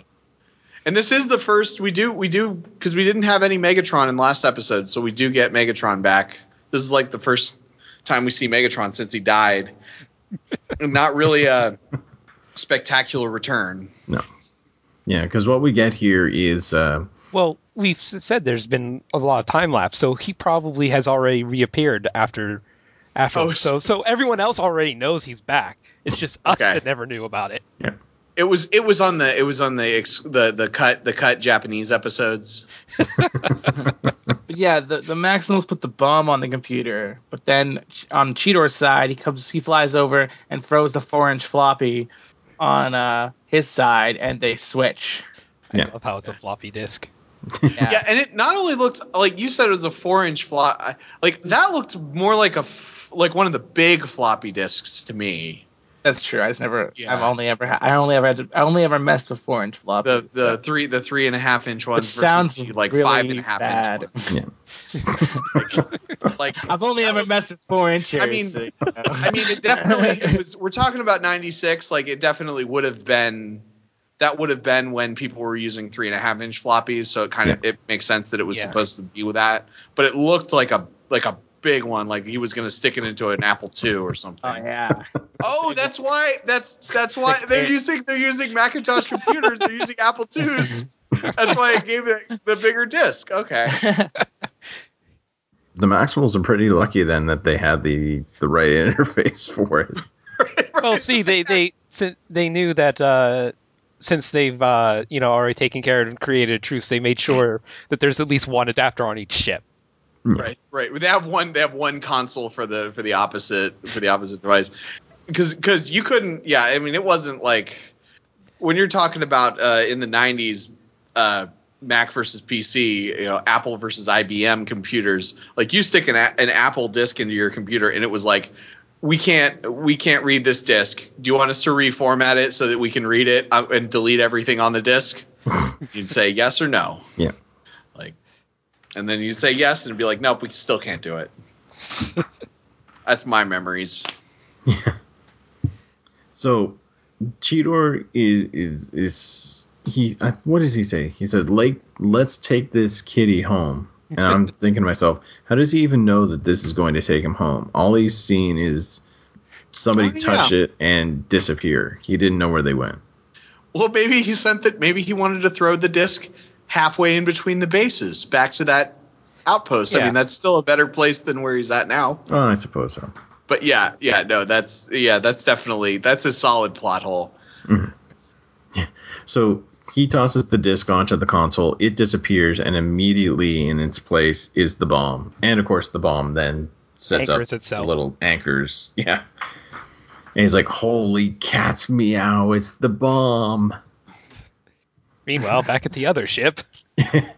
They get the disc. Dinobot's like, "What is it?" And Optimus is like, "It's a data disc." And they sniffs it. It's got Cheetor scent.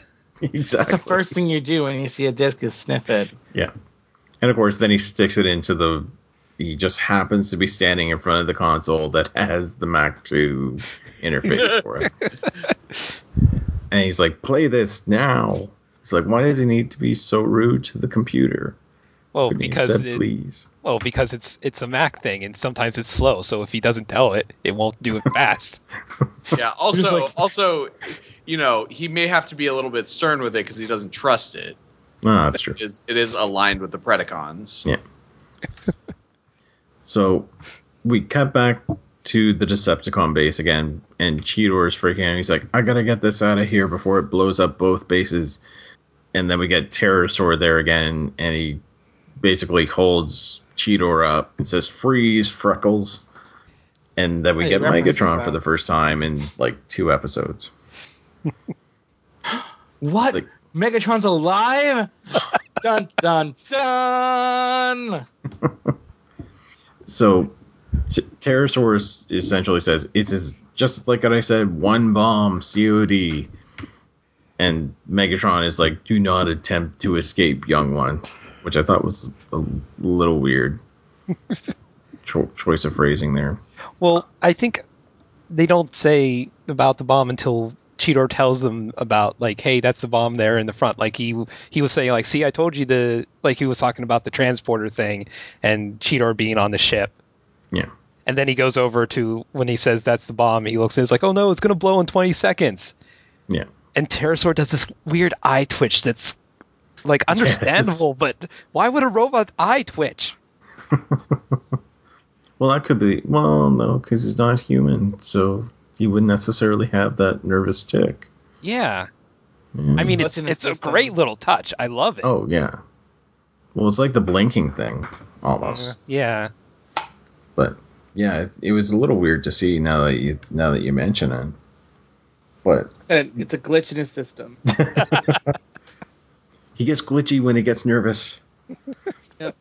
Well, in some sci-fi, they definitely do have robots that have nervous tics built into them to make them appear more human. That's true. Definitely a thing. And they are humanoid shaped, so maybe it is something that's kind of given to them. Also, like, they're Transformers, they're weirdly alive. Like, they're not in any way robotic. Yeah. Except for that they have, like, scanner things in their eyes sometimes. Mm-hmm. But we get, with the scene now, Megatron orders Terrorsaur to disarm the bomb. Cheetor's like, there's no time, and Terrorsaur basically confirms it by opening it up. He's like, he's right. It's anchored down and gonna blow in 20 seconds. And how does he know that, though? There's no display or anything. Maybe there's a display, we just can't see it. Or maybe it's just like something in the lights that they can just decode by looking at it. Or maybe it's Wi-Fi.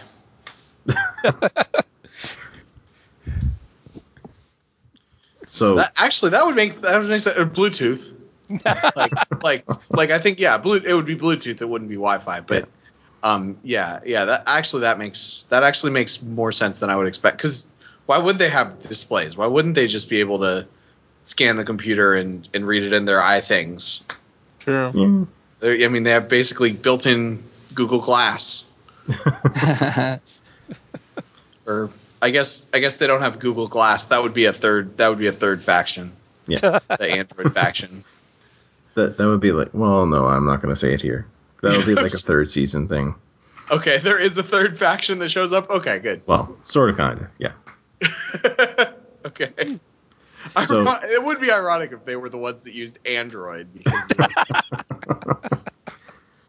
so, Cheetor is saying that he can release the anchors and says, let me at it. And Megatron just sort of starts thinking for a second. He's like, come on, you'd rather be vaped? I'm thinking, what? And he's like, yeah, I would, Vape Nation! That's what the vents are for. It's all part of a giant vape rig. Okay, so that's officially worse than my Dark Side Cookies joke. just want to let you know. So we get a countdown starting at 10. Megatron's like, do it. And of course, Cheetor's like, come on, remember me, old fumble fingers. And apparently Cheetor has some sort of like voice Swiss connection. Army scissors in his finger. Mm-hmm. Something like that. He manages to cut the wire and release the anchors. And he tosses the bomb up to Terrorsaur just as Terrorsaur transforms and starts flying it out of the base. Who then tosses it up in the air. But just not far enough. Because he gets hit with it. He gets hit by the periphery. Yeah. So he doesn't get blown up, but man, does he get the worst of it. Yeah. So I do want to note that there was no good point to say sometimes you just can't get rid of a bomb. And reference the Batman 66 movie. So I just want to like, you know, add that to the record that I did make an effort to make a joke about sometimes you can't get rid of a bomb, but I was unable to. So I do want to apologize. Duly noted and ignored.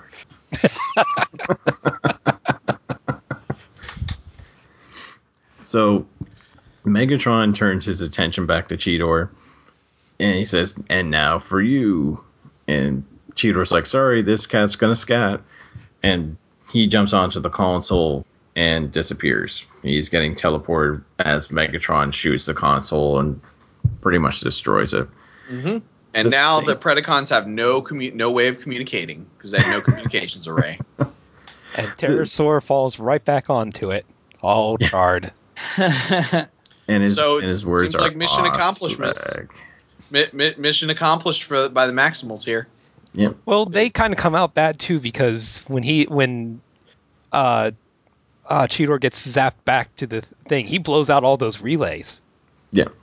Yeah. I don't even know why they blew up that time. Yeah, I don't know. What was the point of I didn't quite understand what the point of the relays was anyway. Well, they were part of like scanning and for communication, so I guess they were part of the communication grid. Yeah. Okay. So they're little cell phone towers. Yeah. Essentially. I think they were supposed to scan for Predacon signals and relay it back to the base when it detected it. That's what it was. Okay, I Yeah, guess he that said makes sense. Rat Trap said that. He's like, oh, it's gonna scan for Preds, and then Yeah. But yeah, I figured because the one side got destroyed, so as Cheetor went through the Oh, that's relays, true. there was some kind of feedback that Oh, blew I up yeah. the. So That were the makes relay? So, but okay, so that makes this plan even worse because they set up these relays so that they could track when Predacons were coming to their base from their other base, and then they were going to destroy the base so the Predacons would be scattered and coming from a different direction. Well, but then Because they didn't surround the base with the relays; it was a straight line. they were planning on doing more survey things. They just wanted to They make just- sure they had that one line working first. This was phase 1 of a 5-step plan. Well, then why couldn't they wait till? I don't know. I think I'm. I wouldn't have questioned any of this if they'd have said something besides 500 meters. Like I would totally go along with it, but it just they pushed me past my limit in this episode. Yeah. So 4 episodes in, I'm past my limit. I'm gonna be the. Am I gonna be the hater on this podcast too? I am like literally like. I nah. am not usually that guy. I assure you. There's plenty of things to not like about. So we get Cheetor reappearing in the Maximal base. He's like, "Hiya, cats, miss me?" And they're like, "Cheetor, we got your disc." And Rhinox is like, "You saved us from ourselves, son. Thanks." And Old Eeyore, I mean Rhinox. and of course, Rat Trap. It's like, "Yeah, you may have stepped in it, kid, but you came out smelling like a rose." I said he summarized it perfectly. And Also, of course, sending the disc was kind of pointless because they had already sent the bomb. yeah. Well, he didn't at know least- that though. Yeah, at least he doesn't have to go. It doesn't have to go by his word now. Yeah. So he has. Right, that I mean, he could have concrete just proof. brought the disc. I guess is the True. thing. But yeah, it's okay. It's okay. I'll let that slide. And of course, Cheetor makes a cat pun by saying, "All part of being perfect." Oh, that was a cat pun. Oh yeah. I think it was meant to be. Yeah, I liked the line. I was like, man, that sounded like, even though I mean it's the same actor as Goku, and even though Goku wouldn't say it, I like heard it more in Goku's voice than most of Cheetor's lines. Yeah.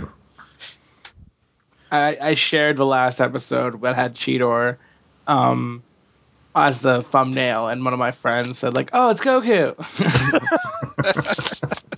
So that was pretty funny.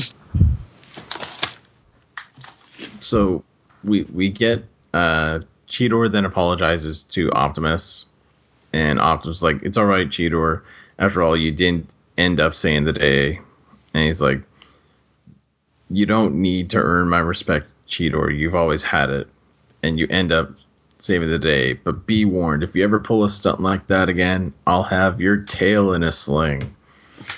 To which Cheetor's like, "Okay, I'll never do that again. Until next time." Until the next time. And I'm right back in because I was like, he did the exact same thing last week. He'll do the exact same thing next week. Yeah. He said it, and everybody laughed, including Optimus, which Optimus never laughs. He tried not to laugh at first, but then he did. That smile looked awesome. I was right back in at that moment. And I assume Dinobot off screen is like, "Kill me now." There was like a little look he shared where like he was expecting him to rat him out for convincing him to go there, but he didn't. Like Yeah. I noticed, or something like that. Like there was definitely something that went on where like he looked at. Well, Dinobot definitely had a look. I kind of figured it was Dinobot kind of being like, "Oh, I'm kind of surprised he made it out okay. Like, I'm impressed," kind of thing. How I took Yeah. it, I think, but- I think what it is there's a code that you don't rat your friends out on the playground. It's the code of the playground. I still and see that's what I think that's where that's one of those moments where Cheetor actually did earn Dinobot's respect because he would be and he probably felt he was justified in like ratting him out because he got him in so much crap and danger and he almost got killed. Right. And he could have just spilled the beans to Optimus, but he didn't. See, now I'm torn. Looking at this now, I'm torn between the picture of Optimus with his really funky ears or the picture of Optimus with his really funky smile. I like the smile. The smile think I'll have to go with the is smile. better. Okay. Yeah, because I think they had to completely redo get a completely new model for that because I don't think Optimus has smiled before. So yeah, that was the episode there. What were your guys' thoughts overall? I liked it. I mean, it's fun. Goofy, and there's these little plot things that if you like us are rethinking about this, it kind of makes you wonder, but it was fun. Yep. Yeah, definitely, I'd say so. Yeah, the parts where Cheetor is running around the Predacon base, probably my favorite parts of it, and it was good. It was good action. It was fast paced. A little bit of comedy, slapstick in there. The plot device of the transport, the weirdness with the transporter, I thought was pretty good. But I mean, 500 meters, like yeah. I just couldn't get past. I just couldn't. It just. I mean, sometimes I like to be obnoxious about that kind of stuff, but that was just like. There's no way it was only 500. I mean, unless it's really hard to map. This is what it is. This is the answer. It's really hard to map where the energon deposits are, and Cheetor has just finished. Like, it's taken him all this time to actually do 500 meters, so he doesn't actually know where all of the energon stuff that he was going out to. It's just like he finally got, you know. It's like, oh yeah, you did real good. You have beaten all the levels in World 1 of Super Mario 3. I will say though that it's kind of weird that it's like 2 Cheetor episodes in a row. Yeah, that was a little weird. Are they using Cheetor as but it was like a Cheetor Rat Trap, and then this one was a Cheetor Dinobot episode. So it's Cheetor just like a point of view plot character. device. Yeah, from what I remember from like when I first watched it as a kid and even rewatched it later when it was on Netflix, it kind of always struck me that it seemed like Cheetor was supposed to be like the main protagonist, even though Primal was like the boss. Like it did seem like a lot. They seemed to focus on him a lot, and it might just be because like he's the youngest and he's growing up and coming into his own, or and also the audience are younger, so they kind of use him as like a point of reference. Yeah. It's just like Ezra being the main character in Star Wars Rebels, or Ahsoka being in Clone Wars, or I'm sure there are other examples. Yeah, it's a relatable character for the majority of the audience. Like, I guess that was actually the plan for Wesley Crusher, was to have him be like a point of view character in Star Trek Next Generation, but they made him a little bit of a smaller character. Yeah. So normally we would have moved on to questions. Fortunately, we don't have any this week. Sadly, no. And I've been checking. Yeah. So hopefully we can get some more questions in, and it doesn't ever have to be Transformers related. We're pretty open to questions. I think like TWA and the other podcasts on Audio and Shapiro as well. So if you guys just have something in general question wise, we'll do our best to try and answer it. Of course, I can't necessarily say that we'll be like the Dr. Ruth of podcasting, but we'll give it a good go. Well, since we didn't have any listener questions, let's have a podcaster question. So we sort of were talking a little bit earlier, but the Beast Wars characters to Star Trek characters, who lines up where? Okay. I'll you guys take this because I'm not a huge Star Trek person. So. Well, that's perfect. We're not looking for there. I mean, there are right or wrong answers. I'll go ahead and give you the right answer real fast, just so we can get that out of the way, and then we can discuss. But Seems to be a theme here, Kendall, with your answers being the right ones. Well, I can't help it. I was wrong today at work. Talking about somebody with tea, and I was wrong. So we've got Bones, Spock, and Kirk are not in that order, but Kirk is Optimus, Bones is Rat Trap, Spock is Rhinox. I think actually Cheetor is either. I think actually Cheetor is Sulu. Would it be Sulu or Chekhov? See, Well, I don't know. Yeah, I was gonna say if we're just going for the original, I was thinking Dinobot might have been more Chekhov, but Yeah, who would Dinobot be in the original? Because it wouldn't be nobody's Scotty, No. nobody's Uhura. No. There's not really an antagonist. There's not really an equivalent to Dinobot in an original series. yeah, TNG Dinobot would have been Worf. yeah. I think Works as Worf. Yeah. And I almost want to say that Rhinox would have been Data. yeah, I mean it's that same role as yeah, it's that same role as Spock kind of thing. Yeah. Or you could also say Rhinox would be Dr. Crusher because she's kind of Picard's like confidant type person. Or you could have had, if you're going classic series, Rhinox could have been Scotty. Yeah, He was sort of Rhinox the also middle works as parapol. Scotty. Yeah. If Rhinox is Scotty, then I think in a weird way, Dinobot could be Spock. He's just angry, aggressive with his logic. Yeah. Right. Yeah, Instead of I mean, calm. not in the logic, but in the counterpoint to To Kirk's point of view or to yeah. Optimus's point of view. And you it's still sort of get that dynamic between Rattrap being Bones and Dinobot being Spock. right, yeah, and also like Dinobot sort of becoming more, becoming less with that culture and more like, more like the assimilating into their culture. Yeah. I can see that working. Would anyone for TNG? Would anyone be Geordi LaForge? See, I was trying to think about that. Like, Yeah. that's another one that the problem is that in Star Trek everybody gets along, and Yeah. so it's hard to map a lot of these characters that actually get along with people because Geordi doesn't. Because since all the characters in Beast Wars have an antagonistic relationship with each other. Yeah. I'm gonna be honest. I haven't been listening to anything you guys are saying. I've been checked out. But if I can add anything to it, I'll say, are you guys including Tigertron and Airazor in this? And by the way, I listened to last week's episode and I called Airazor Act Razor at some point. I'm gonna apologize for that right now. She is not the hit SNES video game. Cult hit.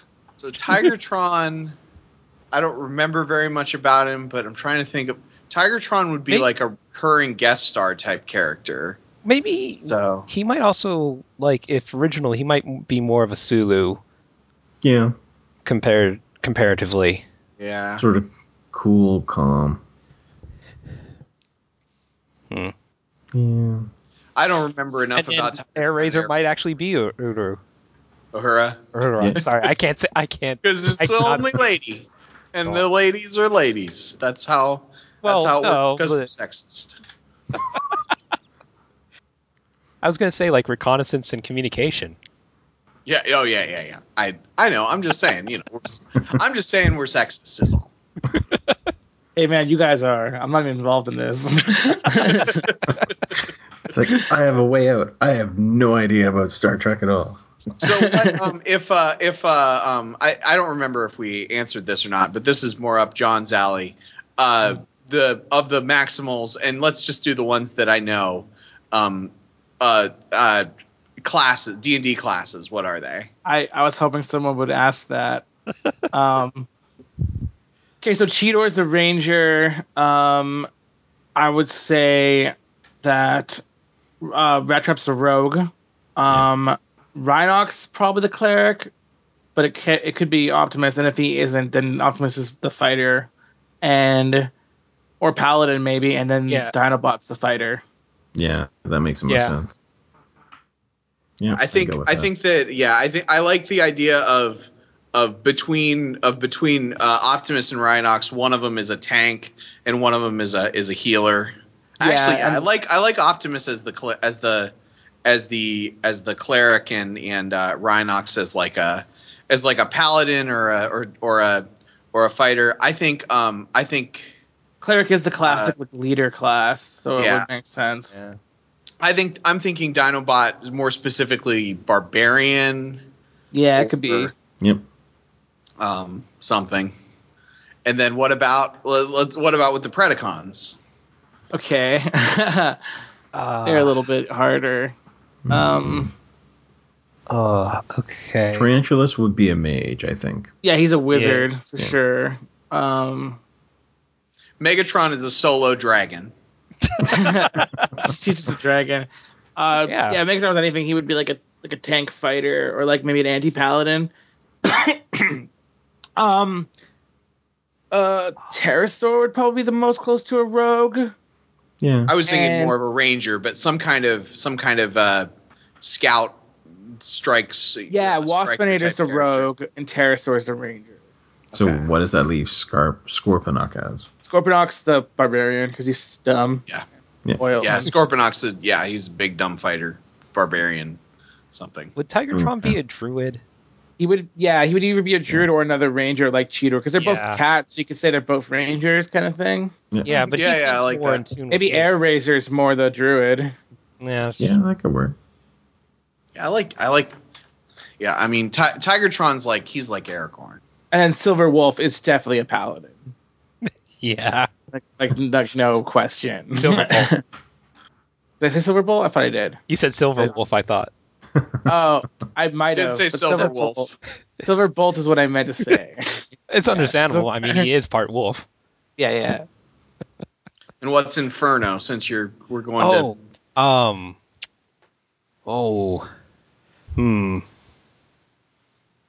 If there was like any sort Whoever of he is, he worships a anti-cleric- crazy god, right? Yeah, Yeah. so that's why I'm thinking like a cleric, like he is a kind of a cleric, but he doesn't. It's not. Well, he does use fire a lot, so he could just have a lot of fire spells. Yeah. Maybe Yeah, he's a a sun cleric. Sun cleric Yeah. uses a lot of fire spells. yeah. Well, he plays Big Belvis. I'm not deep enough into this, but he plays like a divine based AOE. Like he throws lots of fireballs, but they're divine based. Hmm. Like Inferno, doesn't he use like a machine gun? I thought. I don't know. Well, I don't. it does both actually. It's Yeah. Okay. like he can definitely shoot bullets or mini bursts of laser, and he has switched it to a flamethrower like fireball thing. I mean, I guess if we're going into like 4th edition classes, which has like literally every flavor for every like role. So like okay, like we need a divine DPS character, which might fit Inferno, would be an Avenger, because they're all about like all about faith, but they have a divine power source, but they're they're pretty much like a ranger kind of thing. Yeah. I had a player be an Avenger once. Avengers are cool. Unfortunately, he didn't know how to play the character, but that's okay. They brought over a lot of those classes in 5th edition as like archetypes. So like there's paladins that are called avenging paladins, which are pretty much Avengers, and there's green knights or whatever they're called that are like pretty much wardens from 4th edition, which were like tanky nature guys. Well, there you have it. I think The questions we asked ourselves, we've answered. And you know what? They did that in early episodes of Teenagers with Attitude too. I remember Yes. Luke Yeah. asking questions. So and half the questions they get for Teenagers with Attitudes are just the hosts that are absent that week. So So, does anybody have anything they wanted to plug this week? Actually, the only new thing I can think of plugging is I actually do have a Tumblr. I just never mentioned it before. It's kind of just simply like akailv at tumblr.com, so akailv.tumblr.com.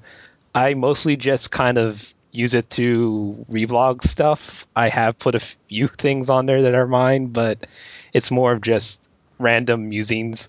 So I don't know. If anyone's interested, they can take a look.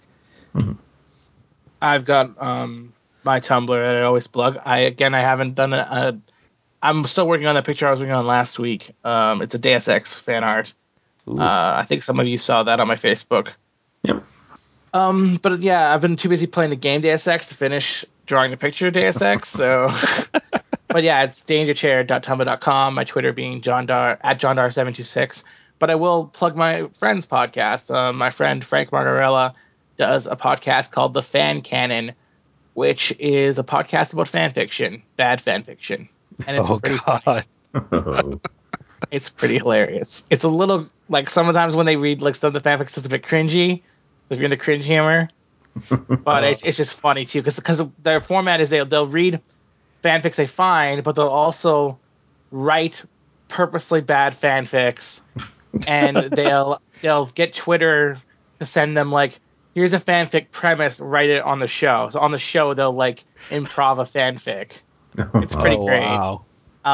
One of my favorite ones they've done so far was Frank wrote a, I believe it's like At the Speed of Dad, which is about someone getting Sonic as their stepdad, and it was amazing. Oh my god. So yeah, you can check that out. Again, it's Frank Margarella's The Fan Canon. I remember I tried to write a short story based off of the line from Wizard Dear People, "Your dad's a vampire, Harry."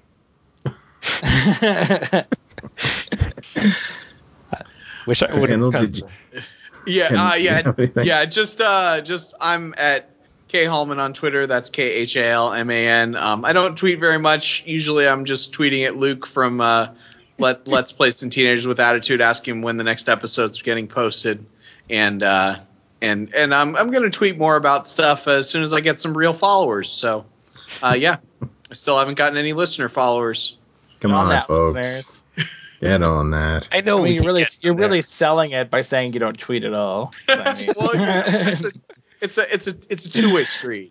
I tweeted the other day about how I think that it's okay that there's a black person playing Mary Jane, and I think it's dumb that people are mad about it. It Yeah. is. But also, I don't really like Mary Jane that much, so you know. He's Spider-Man's brass ring. Oh. Anyway, I think we'll call it a day on that one. Okay. So yes, for teenage. Oh my god, this is the wrong podcast. Sorry, wow, Zach. Yeah. wow. It's been a long day. I've seen whales and did a lot of driving. Whales. For Warren Beast, I've been Greg. I've been John. I've been Jordan. Did you go back to like 1970s San Francisco to see those whales? No, I did not. I've been Kendall. Maximize. Roll out, folks. It's been a See week. you later, lamers. That's Yeah, just I'm not a prime. team player.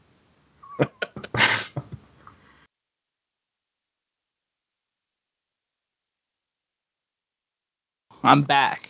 Hello. I just I'm got here. some chai. My throat was getting a little sore. Oh no, that will make it hard to talk. Exactly. So got some chai tea though. It should help. I did some karaoke last night. I think that's why.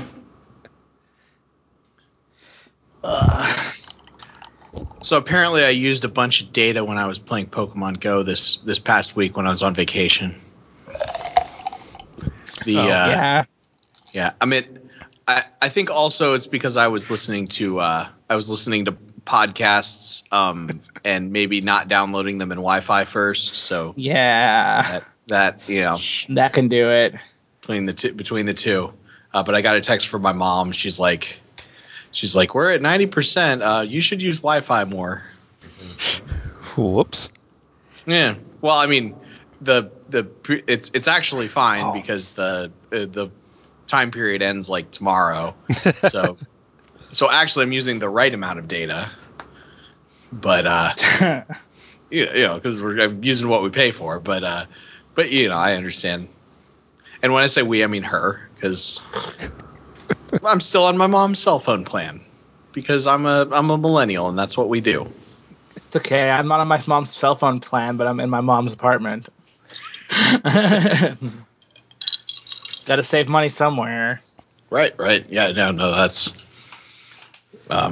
that's the lifestyle.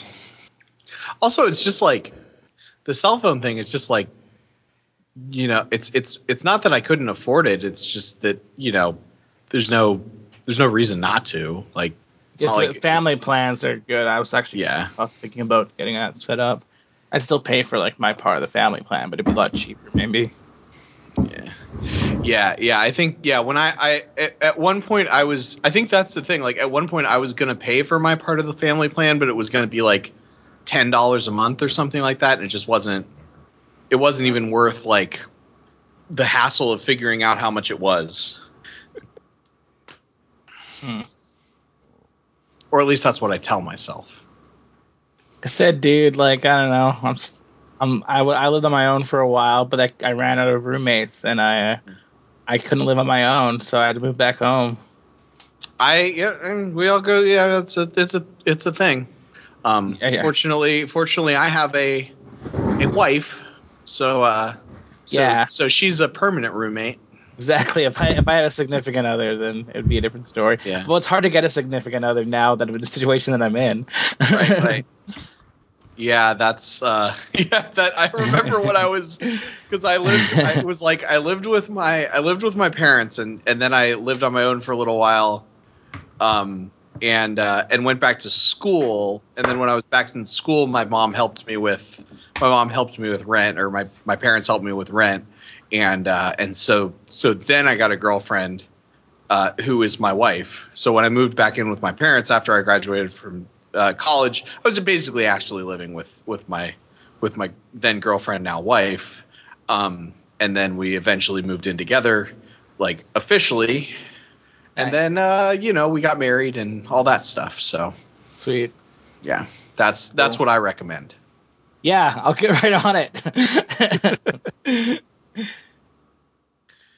Yeah, meet someone, date them for 6 years, then get married, and that's Sounds good. Also, I introduced her to Sailor Moon this week. She'd never seen it before. We are now 18 episodes in. That's Wow. beautiful. It's a great show. So Yeah, I mean, I had like watched it, like literally like when I was a kid. Like, I had never revisited it. you're talking And, original too, right? You're not watching Crystal. Right. Yeah, we're watching the new dub, which I guess They made a new dub. I didn't even know that. Yeah, it was a year or two ago, or 3 years. Whenever the Sailor Business, it was around the same time that the Sailor Business podcast started, and when they put it up on Hulu and stuff, they did a new dub it's translated more closely to the original Japanese. That sounds awesome. I'll check that out. It's I'm not interested in watching Crystal that much. Like, people have told me it's okay, but I've seen a lot of like really shitty screen caps, and I'm just like, It's not the same. It's not the same really good 90s anime. I mean, the dub is good. Like, it's good, it's good voice acting, and it's the words that were in the Japanese. So there's there's a couple episodes that are like, there's an episode about how the teacher's completely worthless because she's 34 years old and doesn't have a husband. That's 25 in Japan. Well, no. This character's 34 in the Japanese version. She's really out of luck. So she's yeah. I mean, they play it up as she's super lucky that this broke midget businessman is willing to marry her.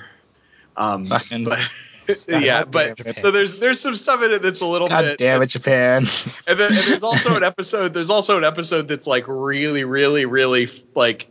Could if the wrong person watched it, they could end up with an eating disorder, kind of like everyone calling you Asagi fat and like she's doing lots of things that are questionable. But it really works well. I think the one complaint that some people might have is if they grew up with the original American dub, it's different voices. So I don't know. I mean, if I end up not liking it, I'll just watch the subtitled one or something. Because but it's good, and they did like, I guess they with the original American cut, they changed a lot of stuff to move it a little bit further from the source material. So this is closer to the source material. I think of it as like if somebody grew up with the Beatles in the 1960s and they had all the American Beatles albums that were like missing songs, and then they listened to the actual catalog, the standardized catalog when the CDs all came out in the 80s, and they were like, these songs are in the wrong order, but actually they're in the right order. Yeah, like someone was telling me about Crystal a bit, and I was saying how bad the animation is, and he's like, "Oh, yeah, it gets better later," and they're saying it's closer to the manga. I remember I tried to read the manga one time, and I don't know if it got better, but the first chapter was like super messy, and I had no idea what the heck was going on. I'm like, this isn't the fact that it's closer to the manga is not a bonus for Right, me. right. So Sailor Moon was Yeah. back in the days when all the information I had to find was on the internet. So that was a fun trip trying to I watched, find, I watched trying to Sailor Moon when I find was a out little like kid. what I didn't really know anything about Super it. R and Super S was. Yeah, I remember that with Dragon Ball Z, like looking up online and being like, "Oh man, Goku's gonna go Super Saiyan later. This is so cool." But like Sailor Moon, I wasn't quite into the internet yet when I watched Sailor Moon. What I remember with Dragon Ball Z was there was a channel that was the international channel that my friend had, but I didn't have. That was like 6 months ahead or a year ahead, and we would watch untranslated episodes of the Japanese, like no subtitles. So we have no idea what's going on, completely out of context. Episodes of Japanese Dragon Ball Z, Yeah. and we loved it. There was a guy on TWA like a little while back who was talking about how his first introduction to the Power Rangers was like the Japanese version of Sentai series. I'm not sure if he had subtitles or not, but he said talking about how much he enjoyed that. I got the sense that he was a Japanese speaker. Oh, I mean that's possible. I didn't get that International markets for Yeah. podcasts. Well, they've got like people in like Australia and New Zealand that come on that podcast. Totally. It's crazy. Well, yeah, it sounds like they're all friends on this forum. Then Is it the Penny? I think it's the Penny Arcade forum. was it? I think is what I've gathered from random like comments on the various podcasts. It's really a mystery, but I've got clues. I've got one of those like things on my wall that's got like the strings. Yeah. One thing I was listening to Evidence Dungeon. the latest digital Moncast, and they were saying about how like everyone knew about that secret Except us. Yeah, that I was secret laughing podcast. Yeah, and I was like, No. it was funny, but it was also because like we're not like in the inner circle, but it's also kind of cool that they would even think about that because like it really drives it home that we're part of the same network, but it's Right. just not they the same see us as friend group equals. yet. Yeah, And but it's that like was, it's kind of cool that yeah. they were like, but it was funny, yeah. But the thing is, I knew about that podcast, and I'm not in the inner circle, so I was kind of like, they mentioned it before, they must have, because how would I know about it unless they did? Like on Digital Podcast, they're like, oh, it's a podcast with Jules, Molly, and Ashley, and they're doing a Q&A stuff with trans issues, and I'm like, okay, I knew that already. Like, when did I hear that before? Was it on? It must have either been on Totally Spies or on Digital Moncast, because that's the ones with those hosts. And I haven't listened to Homestuck one yet, so it's not that one.